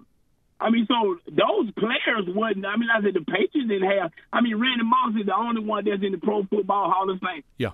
Hall of Fame, and we got him via trade. Right. So you think about it. Just think about it, John. All those names I've called. I mean, man, the Patriots will win the Super Bowl not because of the best talent. They put together the best team. Right. But you still have to have frontline talent to go with that team. You got to have. I mean, every every organization's got leaders and followers. Somebody's got to lead. Yeah. Somebody's got to follow. And every good team has that on the team. And I think we've gotten away from leaders on this team and star players on this team, and we've gone with more underlings, if you will. And I think you got to go back to getting A types rather than B types. Well, the thing is, John, I mean, the Patriots, this is just their season to be what they are. I mean, like I said, and you're going to go through some bumps and bruises. And, I mean, so, like, now, it's just the Patriots' time to just not be talked about at the moment. I mean, I think it's going to change. And so I've never been one of those guys. I mean, I don't care about all the all-season hype. Yeah. I really don't. I mean, because, You know how many teams that had the offseason hyping that still haven't won a Super Bowl? Yeah. A lot of them. A lot of them. A lot of them, John. I mean, so do you know? You think the Jets would have loved to go on this run that the Patriots have? Right. You know that the Cleveland Browns would have loved it. Yes. They would have loved it. Yep. Yeah. And That's I don't care about the Jets getting Aaron Rodgers. Hell, he's old. He's old. Yeah, he's old, John. I mean, so they can have him. He's old, and he may retire.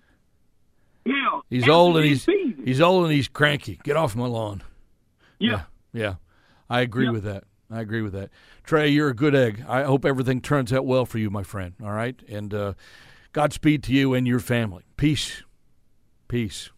A real woman could stop you from drinking. It has to be a real big woman. It's time to go around the NFL with football guru Russell Baxter. From now on, your name is Flounder. On Patriots Playbook. Flounder. Russell, thanks for hanging in there, my friend. How are you this fine day? I'm good. I'm fascinated to hear how you're going to trade a graph. I know. You know what's the first thing I thought of when I heard that? What? And you'll know this. Trade a graft. No. Obviously, Jackie Gleason and the Honeymooners was a classic. Yeah, right. Okay, and one of the best episodes I always thought was the $64,000 answer. When Ralph went on the game show, and I'll cut to the chase the whole thing later, but they asked him what he did for a living, and he said that he bust a drive. Yeah, he bust a drive. Yeah. Yeah. I remember that. Scary part is I'm old enough to remember that. Oh God! But that was one of the best episodes. Remember Ed Norton? Oh yeah. Kept on playing Swanee River every time he win, and Ralph figured out every song. Mm-hmm. So the first question was, who wrote Swanee River? And they played it, and he said Ed Norton. And he was out. Exactly. And he was gone. He was done. He was out.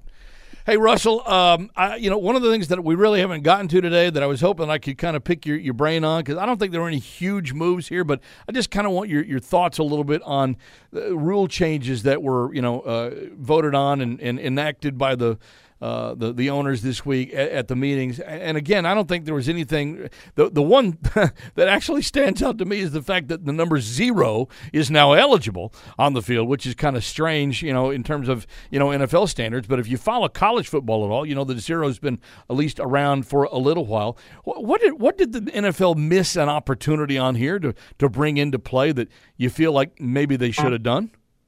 Well, I don't.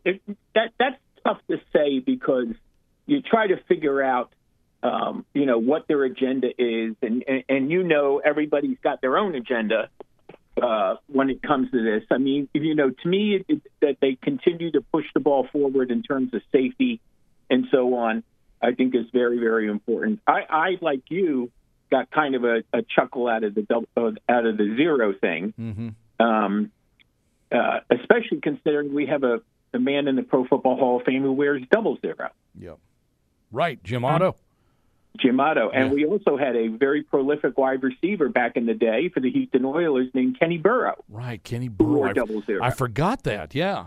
Funny, I remember the old guy. I remember the guy I can think of right off the top of my head who was involved in an NFL game, preseason game, and I think he wore 0, was George Plimpton.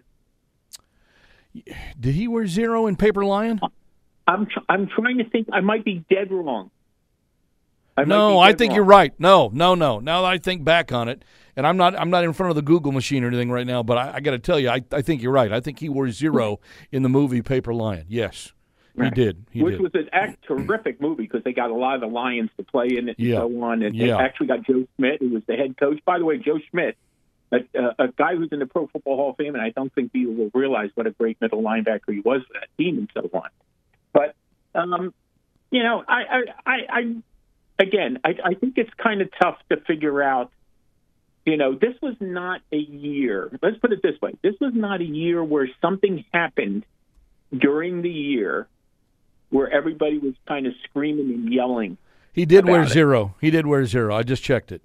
Right.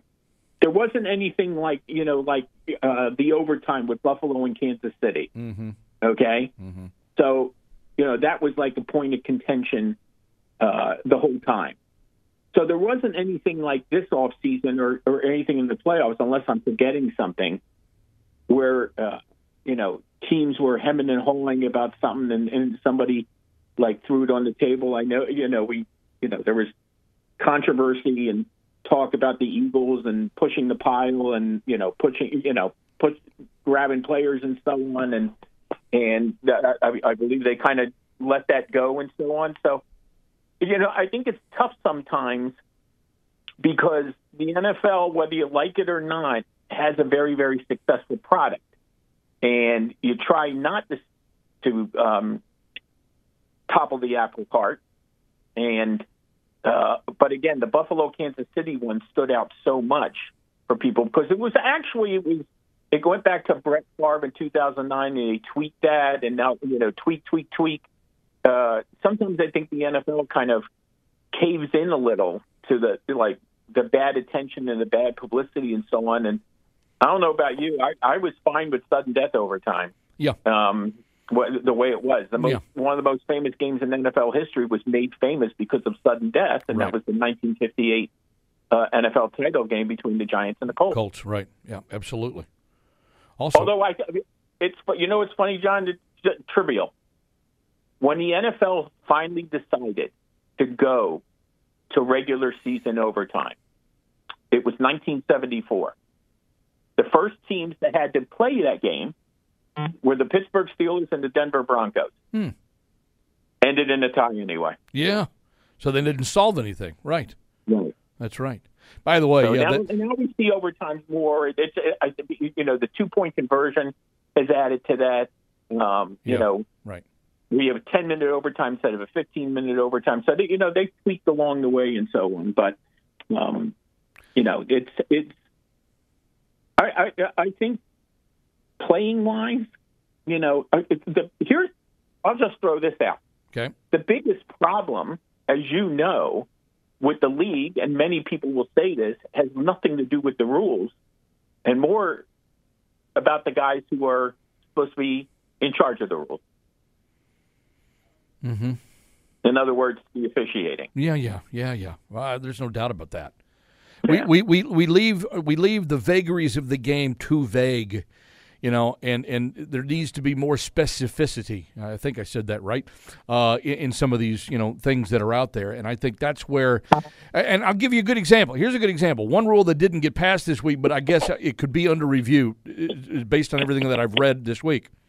Is the rugby scrum where guys push a ball carrier over across the line of scrimmage or whatever, and there's no rule against that, but apparently that could be reevaluated because, and so, I think common sense says that, look, it's probably not the safest thing to do. And if you're going to be really trying to emphasize the safety of the game, the rugby scrum probably needs to go.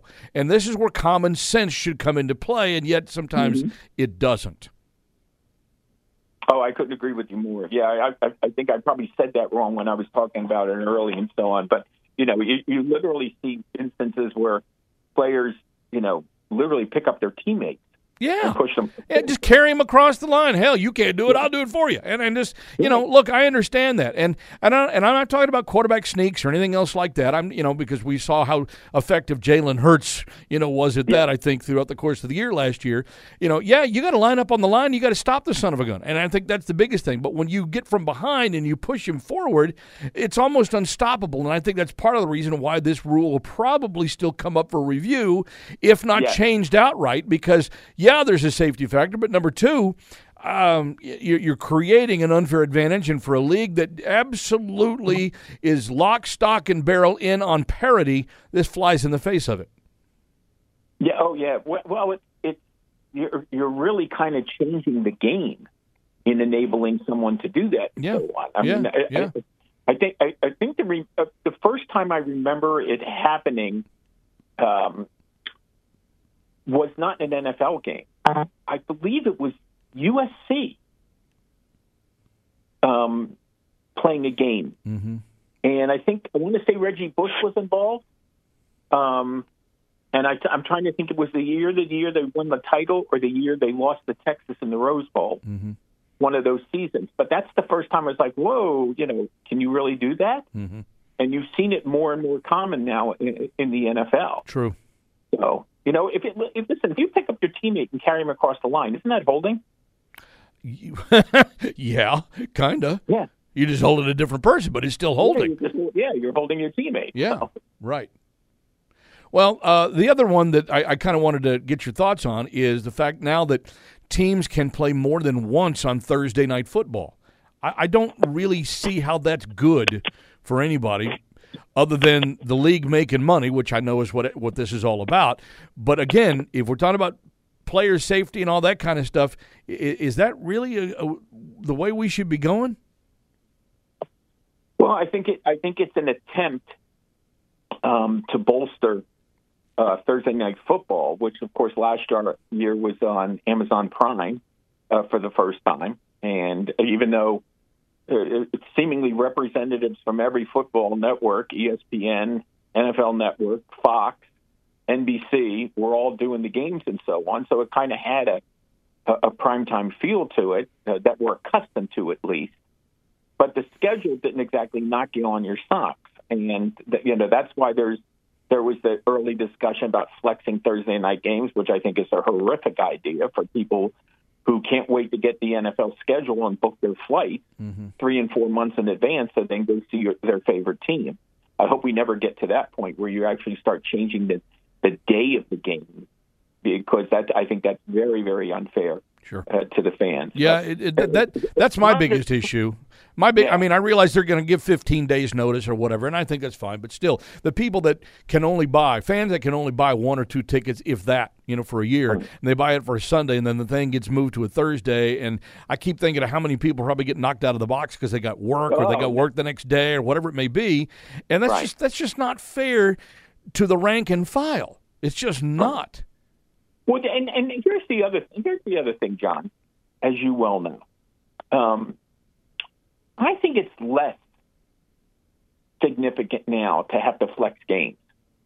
One of the reasons, back in the day in the 70s and 80s, and this from Monday Night Football when Howard Cosell used to do the halftime highlights. Mm-hmm. He did those halftime highlights because people did not have access to their favorite teams like they do now. True. Okay? True. You can watch a game on their computer. You can watch a game on the phone. Mm-hmm. You can go to Sportsbook and watch every game at the same time. Mm-hmm. That was not the case, 20, 30, maybe even 40 years ago. Mm-hmm. Okay? So it's, unless you have, a real, big thing about who's announcing your game and it has to be in prime time, I don't understand why. I mean, I get you want to think about this for a second. Let's just throw out the Detroit Lions and the Dallas Cowboys, and I think you know why I'm going to do this. Okay. What if you decide that they'll each play 2 Thursday games? Okay. Well, actually, it's 3 Thursday games for them because they both play on Thanksgiving. Yeah. So are you going to tell me that 1/5 of their schedule is going to be on Thursday? Thursday? I mean, and that's like, wow, that's like a crime against humanity. Well, I mean, think about that. I mean, we're already to the point where we have stretched out the playoffs. We've added 2 playoff teams. We're not playing a playoff game on a Monday, okay? Which means the teams that play on Monday are going to be shortchanged no matter when they play their next game. No. If they play, and it's usually Sunday, but it's still a shorter week. Mm-hmm. Okay? So we're already stretching the product out that way. Again, if you're talking about safety and you're having less recovery time, and that's the most important thing. These guys are recovering from a 3-hour car collision, for the last of it, as some players have described it. Right. What are we doing? What are we doing? Nobody loves football more than I do. I understand wanting to see games every day and so on, but that's why you have a DVR. Okay? Well, yeah, and part of the fun of football is the anticipation of the battle on the gridiron. You know, I mean, that's part of it. And if you've got it every day, that anticipation is gone. Now, believe me, I love me some football. I will watch it anytime I can. Ask Miss Robin; she knows that all too well. But I got to tell you, part of the allure of the sport is the fact that you gear up for this one game a week. And there is a sense of anticipation that builds, and then you put it all out on the line as a fan, as a player, as a coach, as an administrator, as a broadcaster, whatever it may be, and then the game is over, and then you do it all over again the next week. Yep. And that's part of the fun of the game is the anticipatory nature of it. But when you're doing it every night, and now you got a long work week, or now you got a short work week, or now you've got 17 weeks, and now you're injured more often because you got more games you got to play, that sucks the fun right out of it. It just does. And now you're making it more difficult for your hardcore rank-and-file fans who don't have season tickets, who really can't afford them. You're making it more difficult, conceivably, for them to get to the games that they love to get to. We're getting too greedy. Right. Yep. And I understand it because the appetite for the NFL in this country is, and even worldwide, it's insatiable. It's unbelievable. Yeah, you can't. We are now, free agency is now in its fourth decade. Yeah, right. Since 1993 and so on. And before that, when I first started writing professionally and so on, I wrote college football in the off season. Now you write football every day if you're a writer. You can. You absolutely can. And it's much different. Yep. I'll just throw this out. I've been one of those people who have talked about for a number of years an 18-game schedule, and I would like to see that, and I think we will see it because, the NFL is kind of set up in a 20-game window. Mm-hmm. It was 14 regular season and then 6 preseason, then 16 and 4. Mm-hmm. Right now it's 17 and 3. I would like to see it 18 and 2. Just to balance it out. If you are going to go If you are going to go 18 games, John, then I think you might want to consider eliminating Thursday night football. Yes. If you tell me, 18 games sounds like a lot, but it's really not. You're already playing, as you said, it's a 20-week schedule. But, yeah, Thursday night should we got to figure out a way to do something about that. Right. And I just, and no, I don't mean go to Friday because Friday should belong to high schools. They just should. That's why, I almost refuse to watch college football on Friday nights because I'm like, that's high school football night. Yeah. And I don't want to see the preps get destroyed by, money-making entities on the television. I can appreciate why if a league, gets a chance to be on television on a Friday night, why they do it, because someone's going to pay them to do it, because they have product that they need to sell and they have inventory they got to fill. But high school football is Friday night football. It always has been, it always will be, and there are just some things that should be, sacrosanct in that way, and we shouldn't be playing pro football on Thursday nights. I'm good with Monday. Monday's fine. We established that back in 1969, did we not? 1970 was the first. 1970, okay. Thought about in 69, and put into play in 70. Absolutely, okay. I'm okay with that because it's been ingrained and it was something that we look forward to for years, and I actually thought Monday Night Football got a little bit of a boost this year because of the announced team that they moved in, when they hired, the former Fox guys. So I'm okay with that, and I think we can continue to build that back up. Thursday night football's just got to go. That's a money grab, and it's just I find it somewhat distasteful. So, but we can opine about that another day when the opportunity comes out. Russell, I really appreciate the opportunity to check in with you from time to time during the off season, my friend. Read you all the time that I see your stuff come out. So, anything you're working on that you want to plug before the draft? Well, I've been doing some basic stuff for Fansided.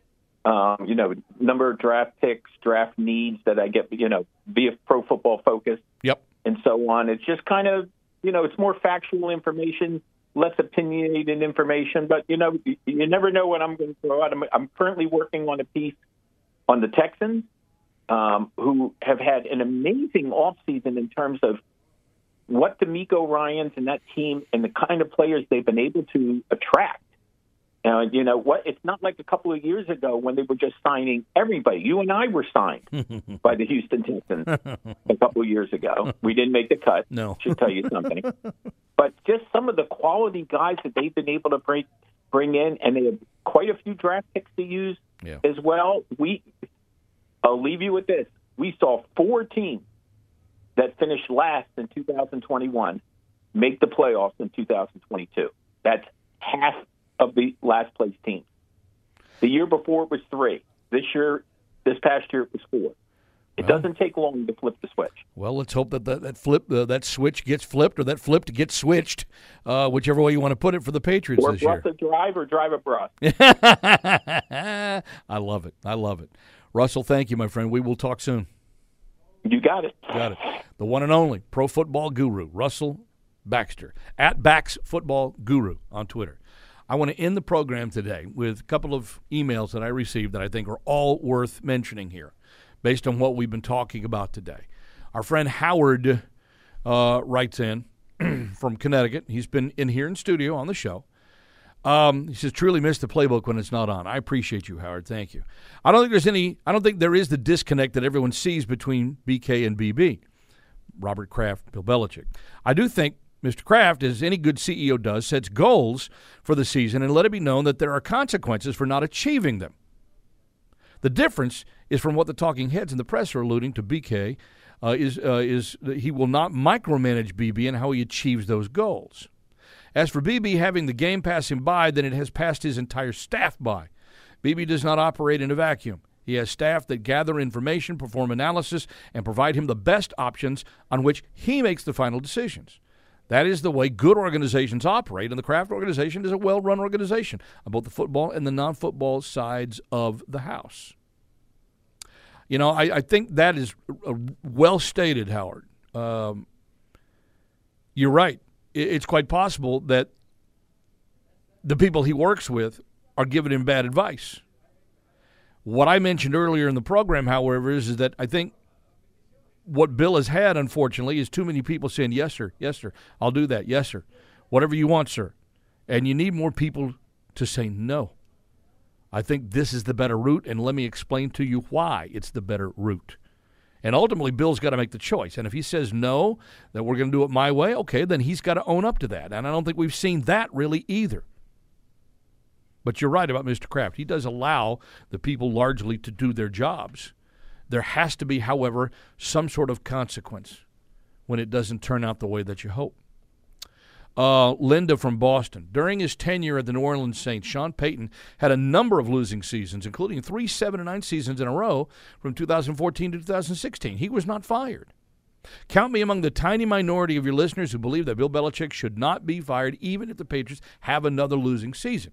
If Sean Payton could have 5 7-9 seasons and a single Super Bowl ring with the Saints and still be considered an excellent head coach, then surely the Patriots should give the man with 6 Super Bowl rings a chance to surpass Don Shula's record.